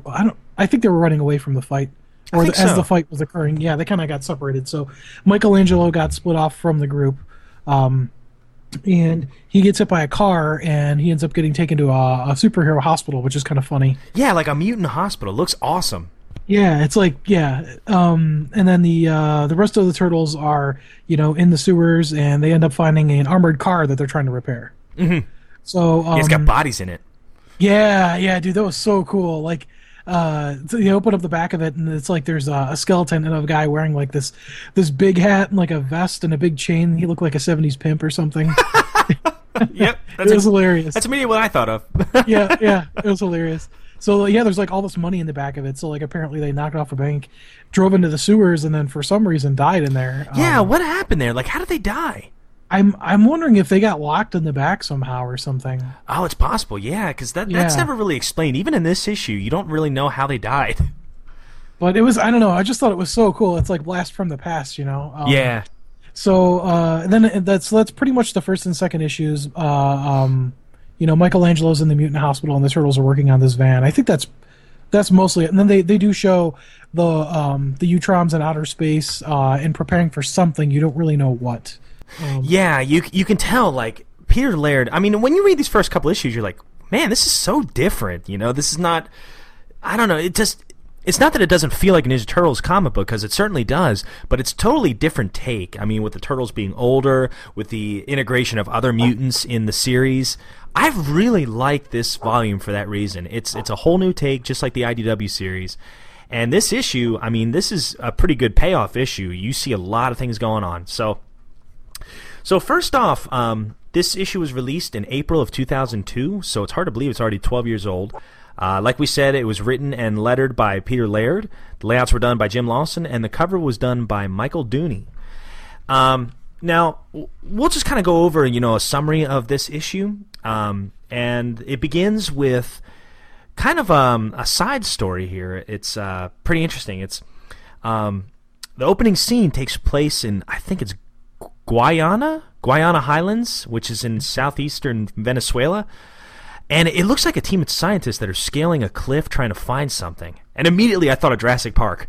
Oh yeah, like I was waiting for them to find a mosquito, in the amber, yeah. And it wasn't far from the truth. I was hoping to see a lawyer get eaten, but yeah, off a toilet, or at least see Nedry, Right. Oh, that'd have been awesome. So, so during this excavation, you kind of get a hint that the scientists are looking for a particular dinosaur. Dinosaur. A dinosaur. And I can't remember the names of every single one of them, but I knew one was the clumsy guy. His name is Bob. And the lead scientist, I believe his name was Ken, and one of the ladies was Beth. So apparently Bob is about to walk off a cliff. And he's talking about some kind of ship called the Defiant. Do you remember that, Josh? Yeah, he's listening to a news radio station. Yeah. Because he was tuned on his radio, and I guess the news story was that the Defiant was still missing. There's some ship that's missing. Was it an aircraft or something, or? No, I think it was a boat. I'm not sure. They didn't really say. Okay, I got you. Yeah, so he's kind of listening to the radio and everything while they're supposed to be searching for this. Now, to my understanding, they're looking for a dinosaur, but the way they talk, like if you look at the poster. Or not the poster, the drawing or sketch, you see notes on the sketch that say that the dinosaur has, or that there were eyewitness accounts, which makes me believe that the dinosaur's still alive. Right, yeah, and it wasn't really clear, like, as to whether they were looking for remains, because I was like, oh, they're looking for dinosaur bones, and then that's what I thought. Wait a second. Yeah, I was like, sightings, they might have a real live dinosaur. Reconstructed from DNA. I know, DNA.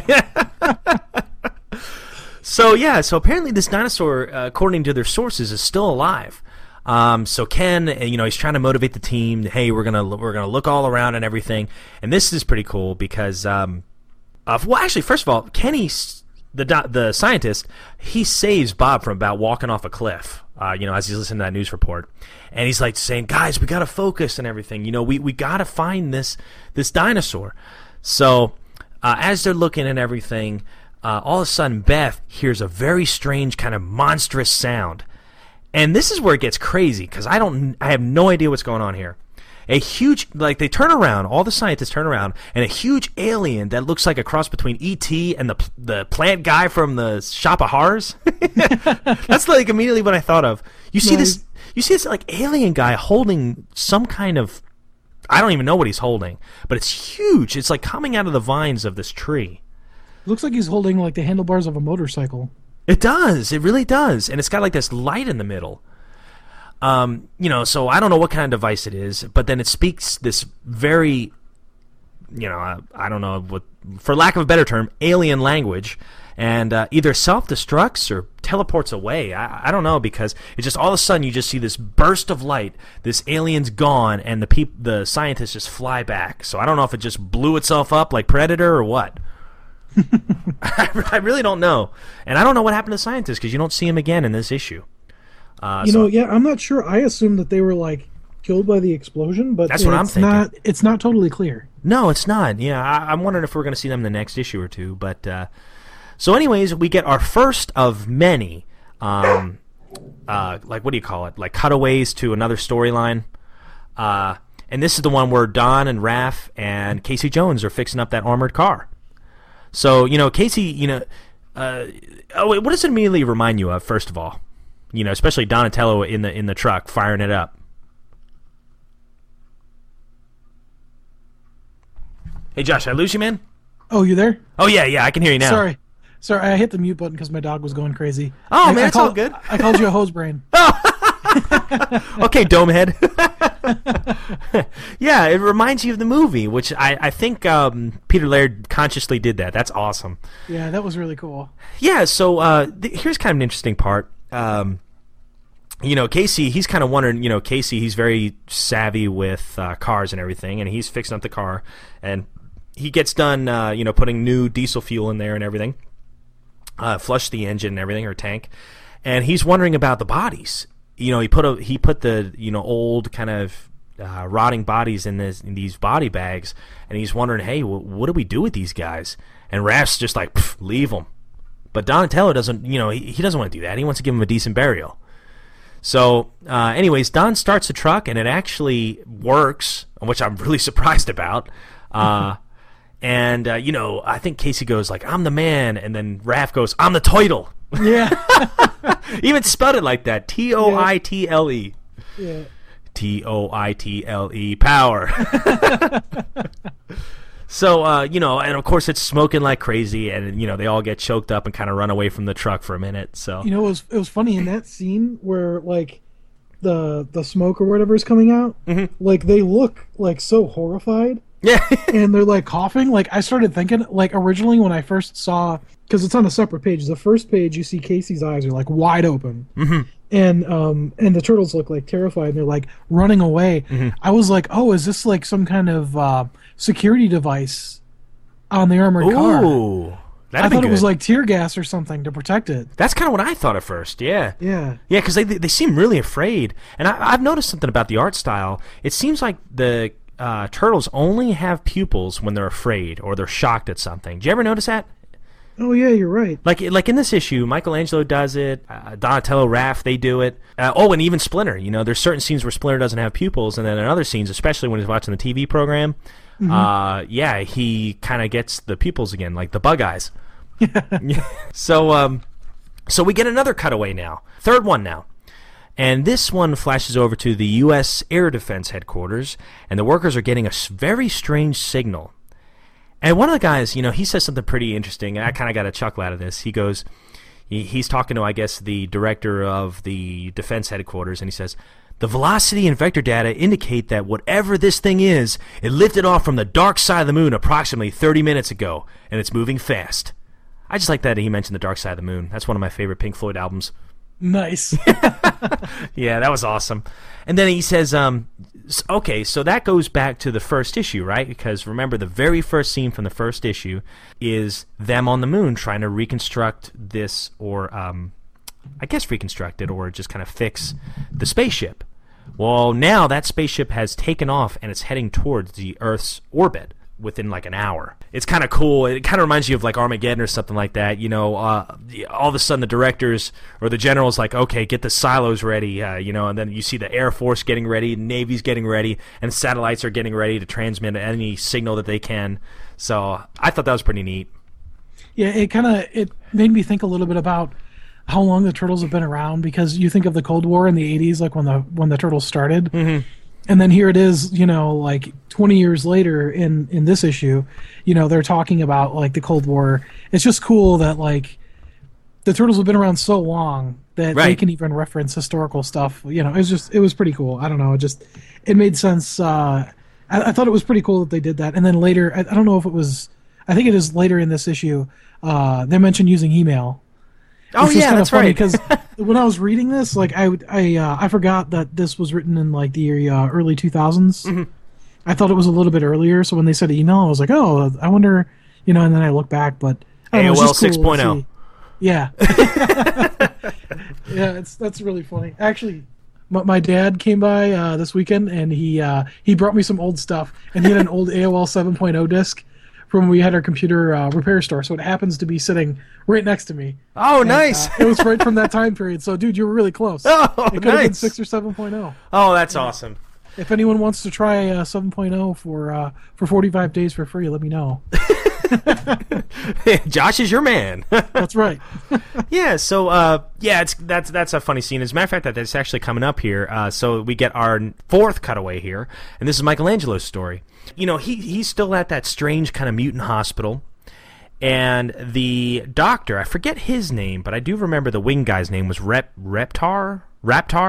Yeah. Yeah, not Reptar. That's the Rugrats dinosaur. Yeah, man. Reptar on Ice. Reptar was awesome. Oh, yeah. Didn't he have like a cereal or something like that? Yeah, he did. Yeah. I always wanted it. Me too. So the doctor kind of leads Mikey to a rooftop. Well, actually, before that, they're on an elevator, and at first it goes up, then it starts going to the side, and Michelangelo notices it. He's like, whoa, is this moving sideways? And the doctor's just like, yep. And then you realize why, because when they finally get out of the hospital, they're like 2 blocks from the underground, or I guess, I don't remember if it was underground or not, but that hospital, whatever it was. So Michelangelo's like, whoa, I guess that makes sense. So, Michelangelo's free to go, and Reptar decides to kind of give him a little, I guess, ride, he flies him around the city. And Mike's like, hey, give me the scenic route, man. So they fly around and everything, and you find out later on that that's going to get them in a little trouble. Yeah, Reptar has wings, by the way. That's right. He does. He's got this. He's like a big beefy dude with wings. I know, and he reminds me of like Fabio. Remember Fabio with the long hair? Yeah. He's on the cover of Wizards and Warriors too. Yeah, Iron Sword or whatever. Yeah. Yep. That's who he reminds me of. But he's flying Michelangelo around and everything. So so now going back to the moon, we kind of get the aliens' perspective as they're about to take off towards Earth. And this is interesting right here because the Utroms, they say to one another, and we still don't know who the captain is. He's this huge guy in like this. His outfit reminds me of a sci-fi movie, but I cannot remember the name of it. I know what it is. What? The Day the Earth Stood Still. Yes, that's it. That's exactly it. Klaatu Barada Nikto. That's it. See, you're my wingman. I'm telling you, I couldn't do this without you. That movie's great. I just classic. watched it for the first time. Like, I think it was about a year ago. I was like Googling like best sci-fi films of all time. Like, I think I was out of work because I was sick or something for a while, and I wanted something to watch. And yeah, great movie. Oh, great. Was that a black and white? Yeah, it's black and white. I think it was like 1951, and there's a lot of references to it. In Fallout, they reference it, and tons of things. And I think awesome. I think if you put Klaatu Barada Nikto or whatever in Google or something, it would it give you a special result or something. Oh, that's awesome. Yeah. Oh, that's sweet. Well, yeah, and that captain, whoever he is, reminds me of that guy. And he actually says to the Utroms, or the Utroms, I think they say it to him. I can't remember. But they say pretty much that they know that they're going to be fired upon by the Earth's defenses, but they express explicitly that they will not fire back, that their mission depends on this. So basically, for lack of a better phrase, they come in peace. They don't want any problems with Earth. They just want to kind of chillax there, So they're on their way to Earth. Earth's ready for them, and of course they've got their guns ready. And then we get another side story, and this is Splinters. And I kind of like this part because, Splinters just kind of I always wonder what he does when everyone's out fighting crime, whether it be Casey Jones, the Turtles, in this case it's Shadow. He just kind of sits and watches TV. I always pictured him playing Galaga or something. Yeah. It's about time they got out of here. I got a high score to set. So, yeah, he's just kind of drinking tea in front of the TV while Shadow's riding her motorcycle back to the house. And I kind of love the artwork here, the snowy artwork and everything. I think Jim Lawson, as always, did a great job in this issue. Excellent work. Oh, yeah. I just love the scenery and stuff. You kind of get this internal monologue where Shadow's wanting to tell her boyfriend Jay about Splinter, but she just doesn't know, how he's going to take it. Because, let's face it, man. You tell, your girlfriend or something that you got a giant rat for a grandfather or something like that, they might not take it so well. Yeah, they probably think you're crazy. Yeah, kind of. Shadow gets home, and Splinter's watching news, and at first, she says something kind of funny. She's like, "You're not watching that stupid show again." And then Splinter, you could tell by the expression in his face, it's obviously he's not. He is very startled. Do you know what he was watching, though? What? My Spouse is a Chocoholic. I saw that. Yeah. You see this picture of this guy. I thought he was a zombie at first. Yeah, so did I. Yeah. But it's just chocolate oozing out of his mouth. And did you notice it looks like Splinter has cookies on his plate? No. Oh, yeah. Man, look at that. He's got some, I don't know. Maybe Splinter's a chocoholic. I think he is. I think he's got a problem. Chocolate chip cookies, yeah. I knew it. All this time I was thinking that he was meditating or, reading classic literature and things like that, and, appreciating the arts. No, he's just watching TV, reality TV, and eating cookies. Yep. Mowing down cookies, yep. So you can see by Splinter's expression, he's like, oh, no, something's seriously wrong. And it's basically a breaking newscast, and it's New York City, and people are just panicking and everything because apparently they witnessed 2 aliens in the sky. And it's kind of weird. At first I thought, okay, the aliens from the moon had finally landed on Earth, and that's what the breaking news is about. But it's actually not. Do you want to describe it, Josh? Yeah, so you see it's like pandemonium, like of biblical proportions. Cats and dogs living together. Oh man, I've heard that somewhere. No, but people are completely freaking out, and then they say, and then it kind of cuts. It's like now we go to an amateur, videographer, and you just see something in the sky that looks like a bird, and then it zooms in. And this is really cool. I really like what Jim Lawson did. It says we're going to use extreme digital zoom, and then you see Michelangelo, and you see him being carried by Raptor, and he's got this huge wingspan. But it's so cool because the artwork that he did, he gave it like a pixelized effect. Yeah, how did he do that? I don't know. That was pretty sweet though. That was amazing. Yeah. Yeah. everyone's freaking out, and he's huge. He's got a really big wingspan, so I guess he does look kind of intimidating, especially when it's like a turtle and some kind of a bird combined. It's really weird looking. Yeah, and they're so freaked out that they actually start shooting at him. Yeah, they're threatening. There's actually like people in the streets shooting guns and everything. It says the citizens are taking action. So, and it's funny. It says the Manhattan Militia. So they came back again, and they're those guys don't give up. They're definitely very aggressive. Yeah, no kidding. They'll shoot at anything. So so they're getting fired at, and Splinter's like, "Is this seriously happening? Is that Michelangelo?"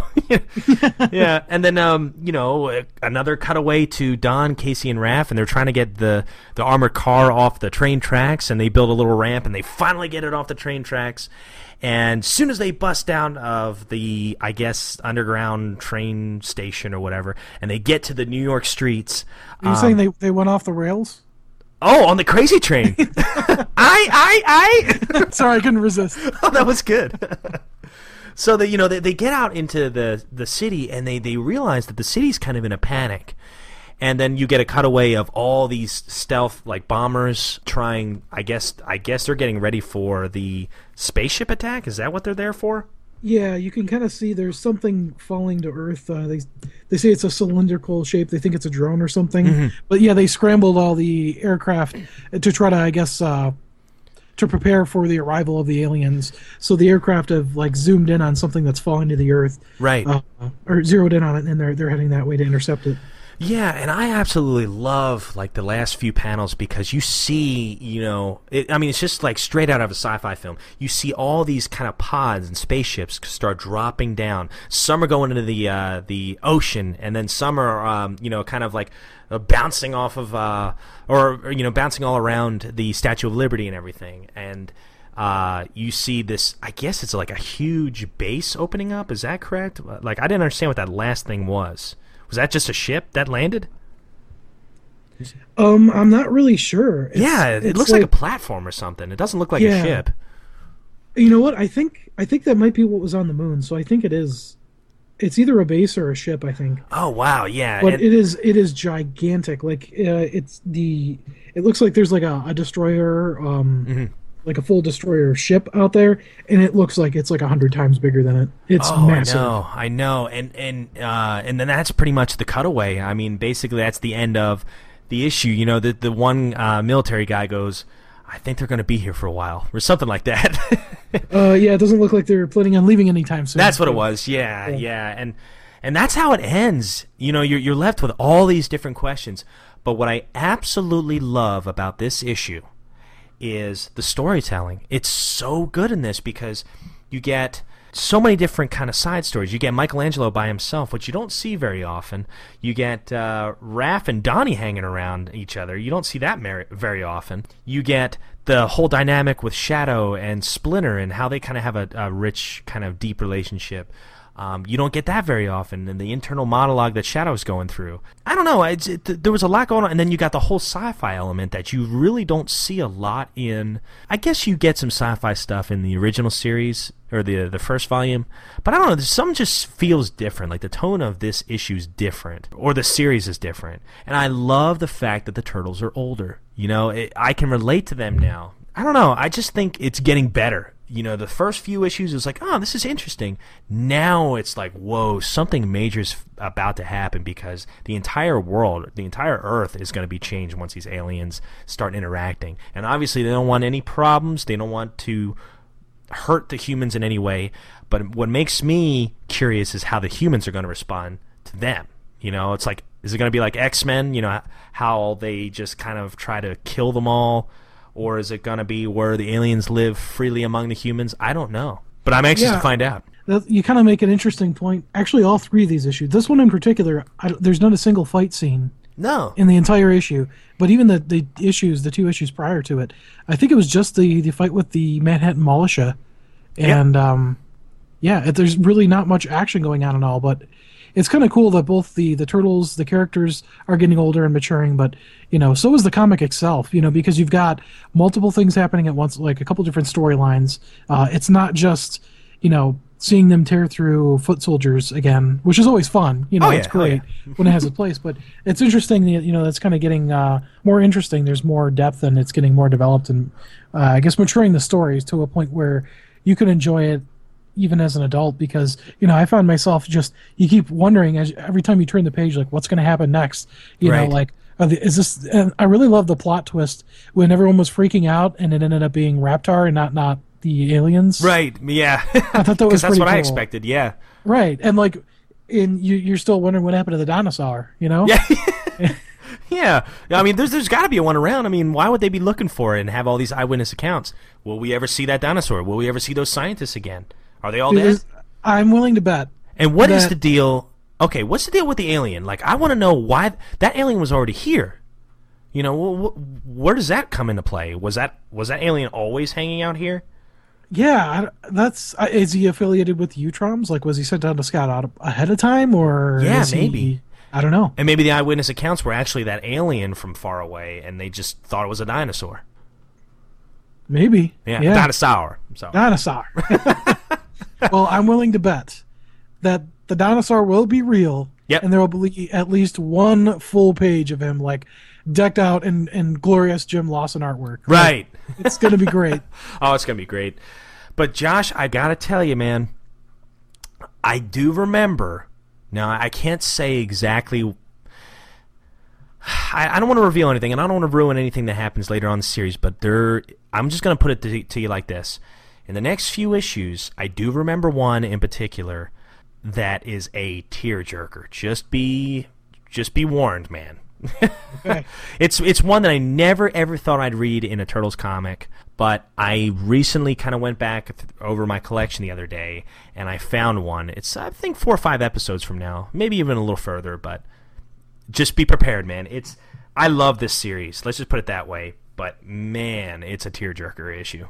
Okay. Yeah. So, yikes. I guess my point is, this series, Volume 4, is amazing. I am so sold over on this series.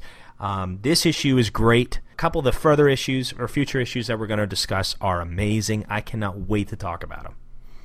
And I think this issue in particular really speaks to the fact that even if you're not into, I guess, ninjas or the Turtles, or I don't know, like, I feel like even if you're really a Turtles fan and you just happen to pick this up and read it, that it would draw you in and you'd be interested. Like, right. It's not like, adults can enjoy this. It's not like juvenile just because it's the Turtles. It's actually got a legitimate story in and of itself that's really interesting. Right. So, I agree. I highly recommend it. Like, definitely great for, both like kids and adults. Like, speaks to everyone. It's interesting. Mm-hmm. You got aliens and dinosaurs too. So, I mean, you can't lose. What's not to like? I mean, come on. Yeah. So how many slices of pizza would you give this, my friend? It's really strange, but I want to go with 8. Hey, that's solid. That's a good score. It's pretty high, and like, it's not that it was like there was a ton of action or anything like particularly amazing about it, except for the dinosaur drawing. But I guess just as a whole, the way it made me feel, like, it kept me really engaged in the story and really interested. And I don't know, I just really, really enjoyed reading it. Like, I felt like it totally took me into a different world, I guess, so to speak, as I'm reading it. Which, a lot of times you might not necessarily get that in comics when it's like, oh yeah, the Turtles are fighting again, let me see who they killed. This one, you're just like really wondering what's happening next, and just find yourself studying each line of dialogue to try to figure out what's going on. Yeah, I totally agree with you. I think an 8 out of 10 is a very fair and very good score for this, because, like, I don't know, the way it's written, this whole style of Volume 4 so far, it's like, okay, we're on issue 3. Issue 4, not all of our questions are going to be answered. I mean, this is a long, long story arc, and I like it. Like, I think there's going to be so many different twists and turns in this, and I think it's going to be a very complex storyline, and I love that, man. I like that so much better than just, here's the villain of the month. I just think Peter Laird does excellent storytelling, just like Kevin Eastman does. I mean, they were the dynamic duo of the 80s, and it's cool because you can see their different styles, where I think Kevin Eastman's a little bit more action-oriented, where Peter Laird seems to be more of the kind of emotional, I don't know what the word is, like almost character-driven kind of writer. And I like both for their own reasons, and I think this is a great, great story that's only going to get better.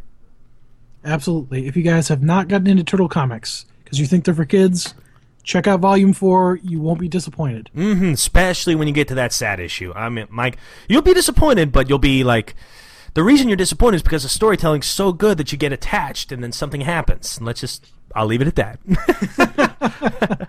Yeah, but seriously, even if you've not read any of the other comics, even if you don't know who the Turtles are, read it. I'm telling you. Read it. Great.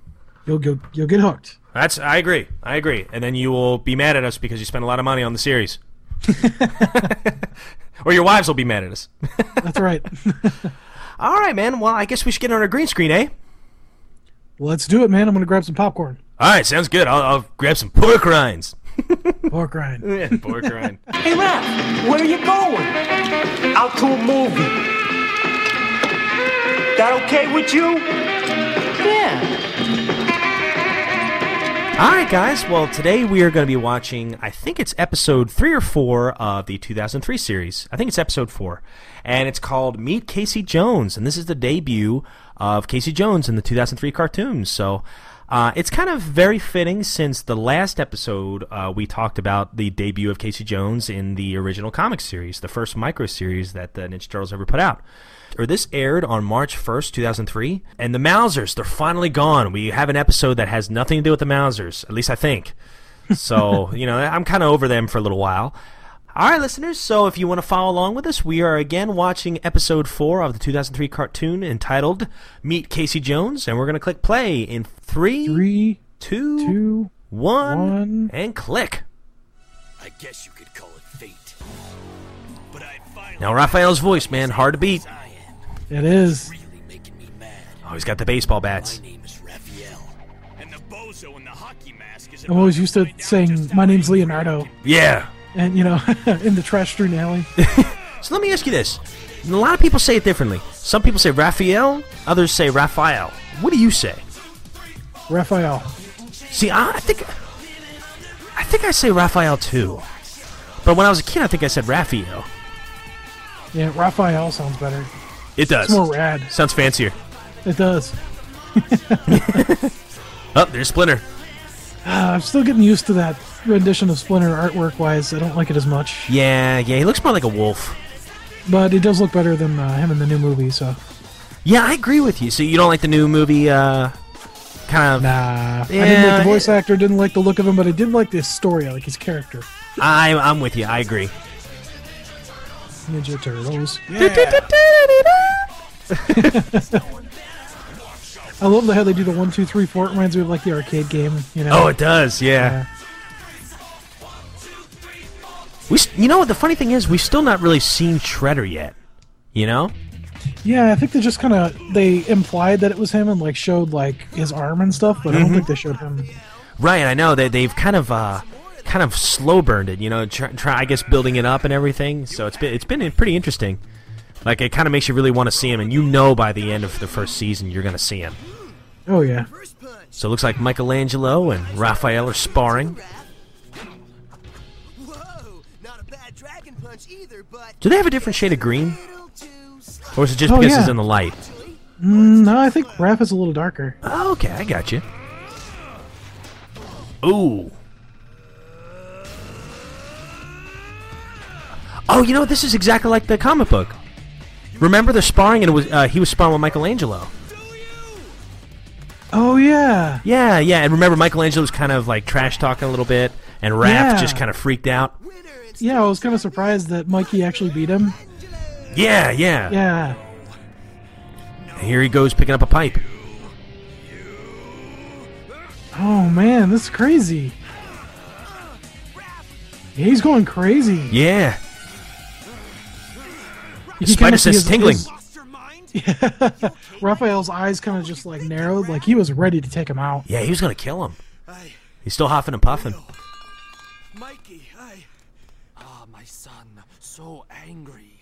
Rage. My son, so angry. Dude, Rob, your impression of the bad actor is better. Okay, you're going to have to learn all the lines for the rest of the series and read them in place of him now. I would be happy to, my son. So in this one, Splinter kind of runs him off. instead of Leonardo. What is wrong with me? Oh, did we get to see him watching all the cop shows, Casey Jones? Oh, dude. Maybe. Oh, this is He's working out. like it. Oh my god. This is just like it. Oh, this is great. This is so cool. You know what the art style kind of reminds me of in this TV series? What's that? X-Men. X-Men cartoon? Yeah, you remember the X-Men cartoon? I never watched very much of it. Oh, like you could see it in the faces, kind of the blocky styled faces. Oh, okay. Oh, he's putting his mask on. Somebody's got to stop those purple dragons. Somebody's got to make them pay. It's exactly like the comic. Somebody's got to make them pay. They'll all pay, because Casey Jones is on the job. And I like they zoomed in on Casey's eyes as well, just like they did on Raph. Oh, that's great. See the same kind of rage, you know? Oh, yeah. Those stupid purple dragons. Look at that guy. He looks like the guy from Tekken. Remember the guy with the spiked hair? Oh, yeah. Was like it Eddie straight Gordo up or something? Yeah. Yeah. You're like, And over the purse, sweet thing, and we promise not to hurt you too much. Man, these guys I love how generic their voices are. And we promise not to hurt you.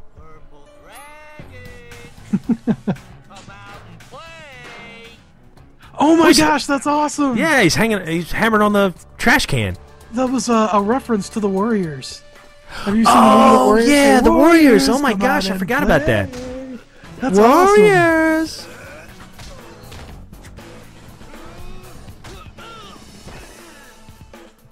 Man, Casey Jones jacking him up. Yeah, he is. I like how he actually has a purple dragon on his T-shirt. It looks like a baseball jersey, like it's a team or something. You can get them at all your retail shops. Yeah. They're down. You stopped them. You did good. Now take it easy. I'm out of here. Let's get out of here. Oh man, they're getting away. Stay out of my business, freak. Oh! Casey Jones just punched Raph in the face. I like how he calls him Freak. Too. Yeah. Freak! Freak! Sorry about all this. Here's your purse, man. Keep away from me, you lizard thing! Keep away! Lizard thing. You lizard Some thing. kind of karate frog creatures. Oh, this is great. I'll tell you, there's nothing like the 2003 cartoon, man. High quality stuff. Oh, man. They're showing a silhouette, like a shadow of Casey just going to town on A somebody. monstrous Casey Jones, relentless. I told you to cool it, pal. Yeah, and I told you to stay out of my way. But since your ears Is Casey Jones wearing... He's not wearing sweatpants, is he? He's wearing like those kind of joggers, like polyester pants or whatever you call them. Yeah. It's the only thing I don't like about the new look. Yeah, it looks okay. Yeah, he looks Not pretty as cool, as though. Sweatpants, but The battle shell.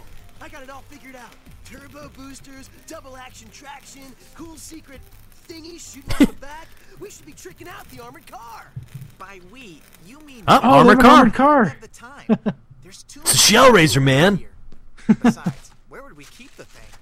We can find a place. Just think about overhauling the wheels. Please, please, please, please, please. You know, it's funny, with Donatello with the goggles on, he reminds me of the movie Donatello. I know, right? Yeah, but he's actually, I think he's actually welding or something now. So it makes Yeah, sense. yeah. So it's okay. split kick. Leaping split kick. I thought he said leaping split cake. Maybe hungry. Well, Splinter does like his sweets. I mean, with cookies and everything else. That's true. I don't know. The Splinter voice, like, he can't, like, he just doesn't have any authority, you know? He's like, Yeah, "Keep he working sounds on your very kick." passive. Yeah, just... He's not like the Nickelodeon one, where he sounds a lot more kind of authoritative. Yeah. Love the Nickelodeon Splinter. Best one, hands down. Really? You like him better than the original? The cartoon? I think I do. Like, it's... Oh, yeah, man, that's yeah, I think I do. very high praise, man. That's interesting. I might be with you. I don't know if it's so much the character or the voice, but man, it just seems like they go hand in hand. I think because in the 1987 series, like, he's more like a loving father, but not as much a ninja master in some cases, I guess. I don't know. Maybe because they tried to make him a little bit more likable. Right, I guess, he was the perfect Splinter for that tone of cartoon. Yeah. And I think that the new Nickelodeon Splinter is perfect for the tone of that show. Yeah, like they're teenagers and he's got to keep them in line. Right. But I love, and I guess it's the credit to the writers, I love the fact that he has kind of a very vulnerable character in the new show, and I love that. What's that sign say? Sweet sewer? Sweet sewer? Yeah, sewer, sweet sewer. Oh, that's not a good idea. He's got like this huge sledgehammer, and he like wails on this huge spike into the wall in the sewer. He's like Thor. That's hilarious. Yeah. Throws the hammer down. Yeah. Whoa! Just open a. It's a door of some kind. It's a Technodrome. Careful. Why are we whispering? Why are we whispering? So this wasn't in the comic. Don't look at me, my brother. Remember, he who smelt it dealt it.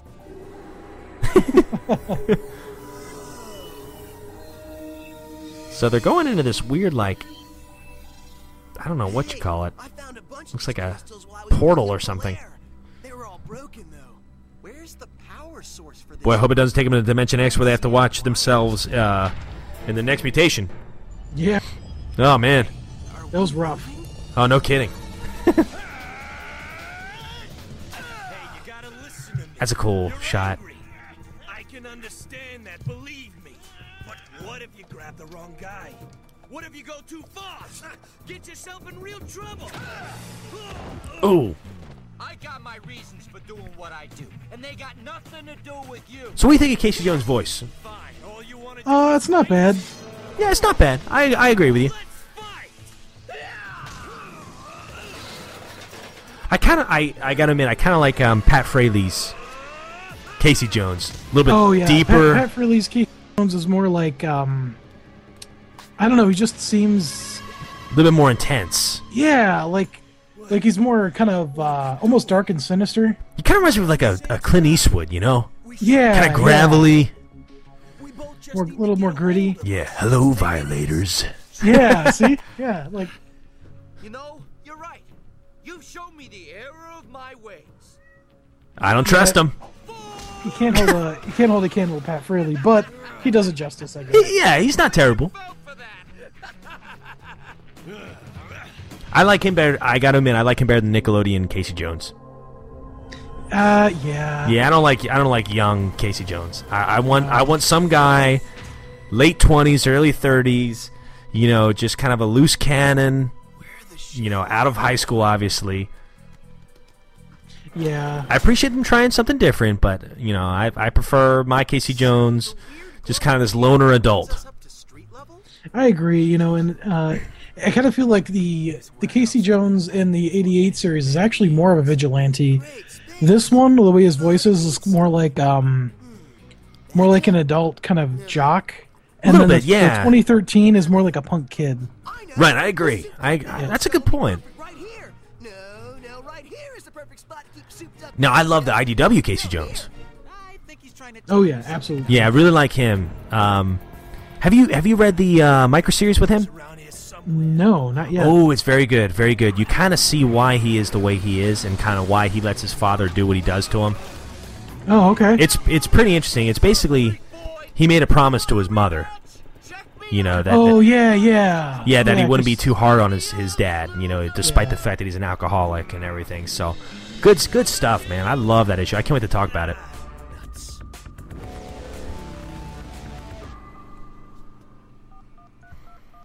I love that guy's hair. That guy, the one with the hockey mask. He's been fighting with some weirdo in a... I like his green shades too. But I know where he'll be on Friday. Oh yeah. Just in case he wants to see at night. He's got night vision goggles. Put everybody on alert. Everybody. This guy's been messing with our business for months. It's time we started messing with him. Man, he's got is that a tattoo? Tattoo? Yeah, it's a purple dragon tattoo on his face. He's pretty dedicated there. Oh yeah. Now, if he ever gets kicked out of the gang, he's going to be the talk of the town. Yeah, really. Pizza pie. Welcome home, Raph. Man, you look like you got the shell kicked out of you. Yeah, it's a long story. But first, I like that pun. That was nice. They really do a lot of shell puns in this episode or in this series. Guys, I'm really sorry. Hey, don't sweat it, bro. Even the intro song is, don't they say it's a shell of a time or something like that? Yeah. Or it's the shell of a town? Yeah, I think it is. Looks like Raphael's apologized for being shellfish. Oh! What language is that? Sorry, I couldn't resist.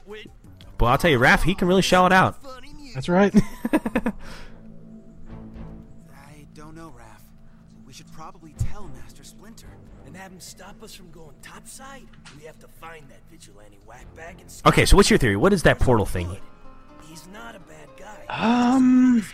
I was gonna say Dimension X, but there hasn't been anything of Krang so far. No. I'm really not sure. How many times have I told you not to sneak up to the surface? This month? How many times have I told you not to sneak to the surface? It is Like- dangerous for you to go about openly in the world above. You He seems so passive and small.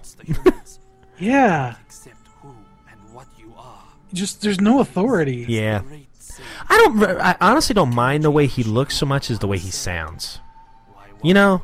Like, I could get over the way he looks. Yeah, I could get over the looks if you had, I guess, some intensity or something. He's just so inert. Yeah. Look, he's kind of smiling there. Yeah, he looks really pretty smug. He's like, uh-oh. And what is that? It reminds me of the. Oh man. Oh, yeah, it's check like a out turtle. It's some kind of like an orb elevator type thing. That's pretty sweet. But the way it came up, it kind of reminded me of the '87 series where they would Shredder would always come up through that drill thing. Oh, the Technodrome? Yeah, the Technodrome module thing. Oh, yeah, drill through the surface. Yeah. Oh, man, look at that sweet armored car. It looks pretty awesome. Where's the dead bodies?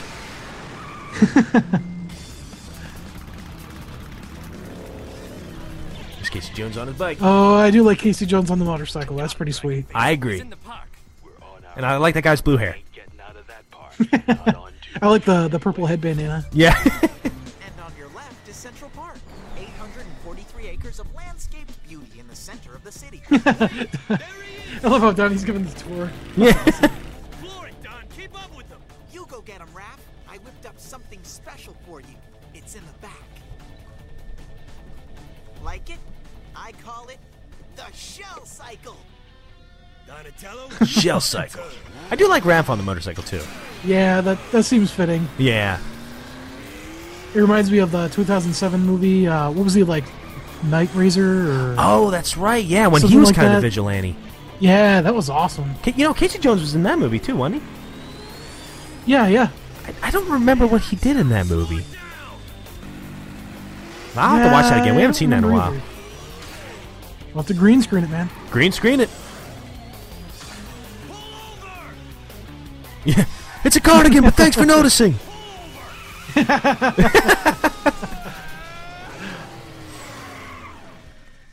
That's wow, pretty. Raph grabbed the brakes for Casey Jones' front tires and made him flip over the handlebars. Yeah, then I like how he kind of slides to the side. That was pretty neat. Casey Jones' hair is almost like gray. It's like a gray mullet. That's weird. He's getting older. Yeah. Well, gray mullets just think of like creepers and like going after kids. I don't know, man. They should have made it black. Yeah, I agree. It's kind of like a bluish, grayish blue. Yeah. You don't know what you're talking about. Try me. You don't know what you're talking about. Try me. A long time ago when I was a kid. All right, it's a Casey Jones flashback. Shaking my dad down for protection money. They were purple dragons. When he didn't pay, they torched our store. You tell your Look how small he is. punk. Next time, pay up or else. Did the purple dragons kill his father? Or just torch his house? It said they torched the store, but Oh. I don't know. He's crying, though. That makes me think that they killed his dad. Just be Yeah. Your anger could take you down, make you act just like them. My See, in a way that I like what they're doing here, because like in the original comic issue, Casey Jones is just like this kind of crazy guy that really has no direct, I guess, personal reason to go after, you know, these crime violators or whatever. Mm-hmm. But in here, you know, there's actually a reason, you know, that the Purple Dragon has killed his father. So that's a cool, you know what? That's a nice twist. That's a little more depth to his character. It does. But there's something about the crazy too that's quite interesting too. It's like, wow, this guy's a loon. Yeah, it's like a different kind of crazy. Yeah.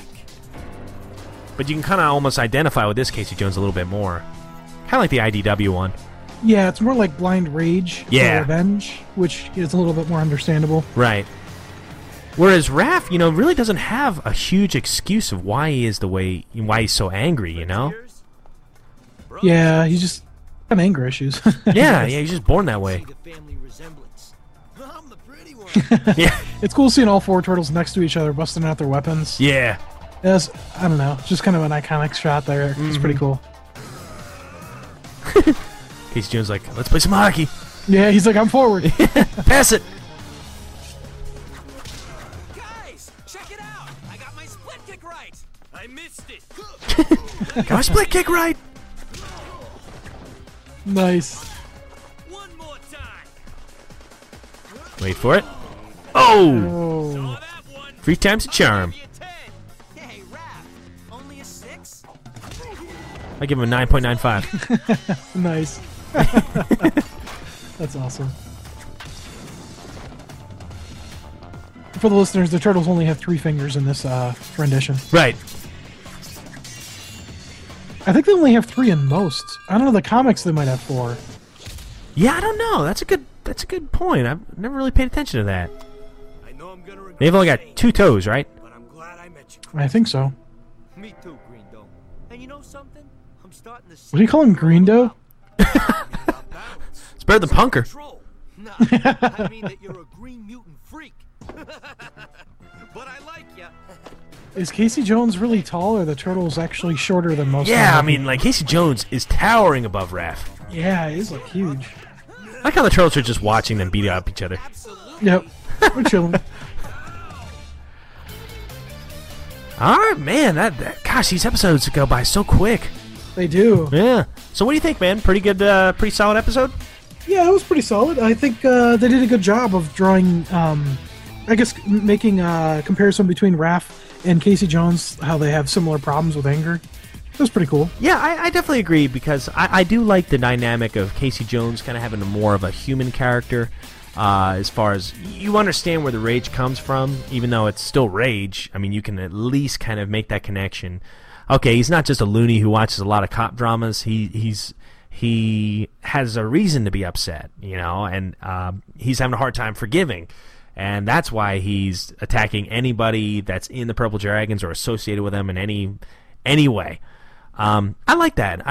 And I like the fact that the Shellraiser makes an appearance here in this episode. There's a lot going on. So overall, I'd probably give this episode 7 slices of pizza out of 10. How about you? I'd agree. Yeah. Yeah, I think that's pretty solid. All right, guys. Well, speaking of pizza, what kind of pizza are we going to have to close out episode 12, my man? All right, fans, as always, thanks for listening, and here's to hoping you enjoy your asparagus and eggplant pizza. Cowabunga, dudes! Cowabunga. Awesome. They're the heroes for. In this day and age, who could ask for more? The crime wave is high, with muggings mysterious. Yeah, so you just... Police and detectives are curious. Oh, man. We got a special guest. Of this lethally evil force. This is serious, so I agree. I was a witness, getting a report. Oh, getting old. I'll tell you, it's only 8 o'clock. Hurry up, there's no time to waste. We need help like quick on the double. Have pity on the city, man, it's in trouble. We need heroes like the Lone Ranger when Tonto came pronto, when there was danger. They didn't say we'd be there in half an hour, cause they displayed turtle power.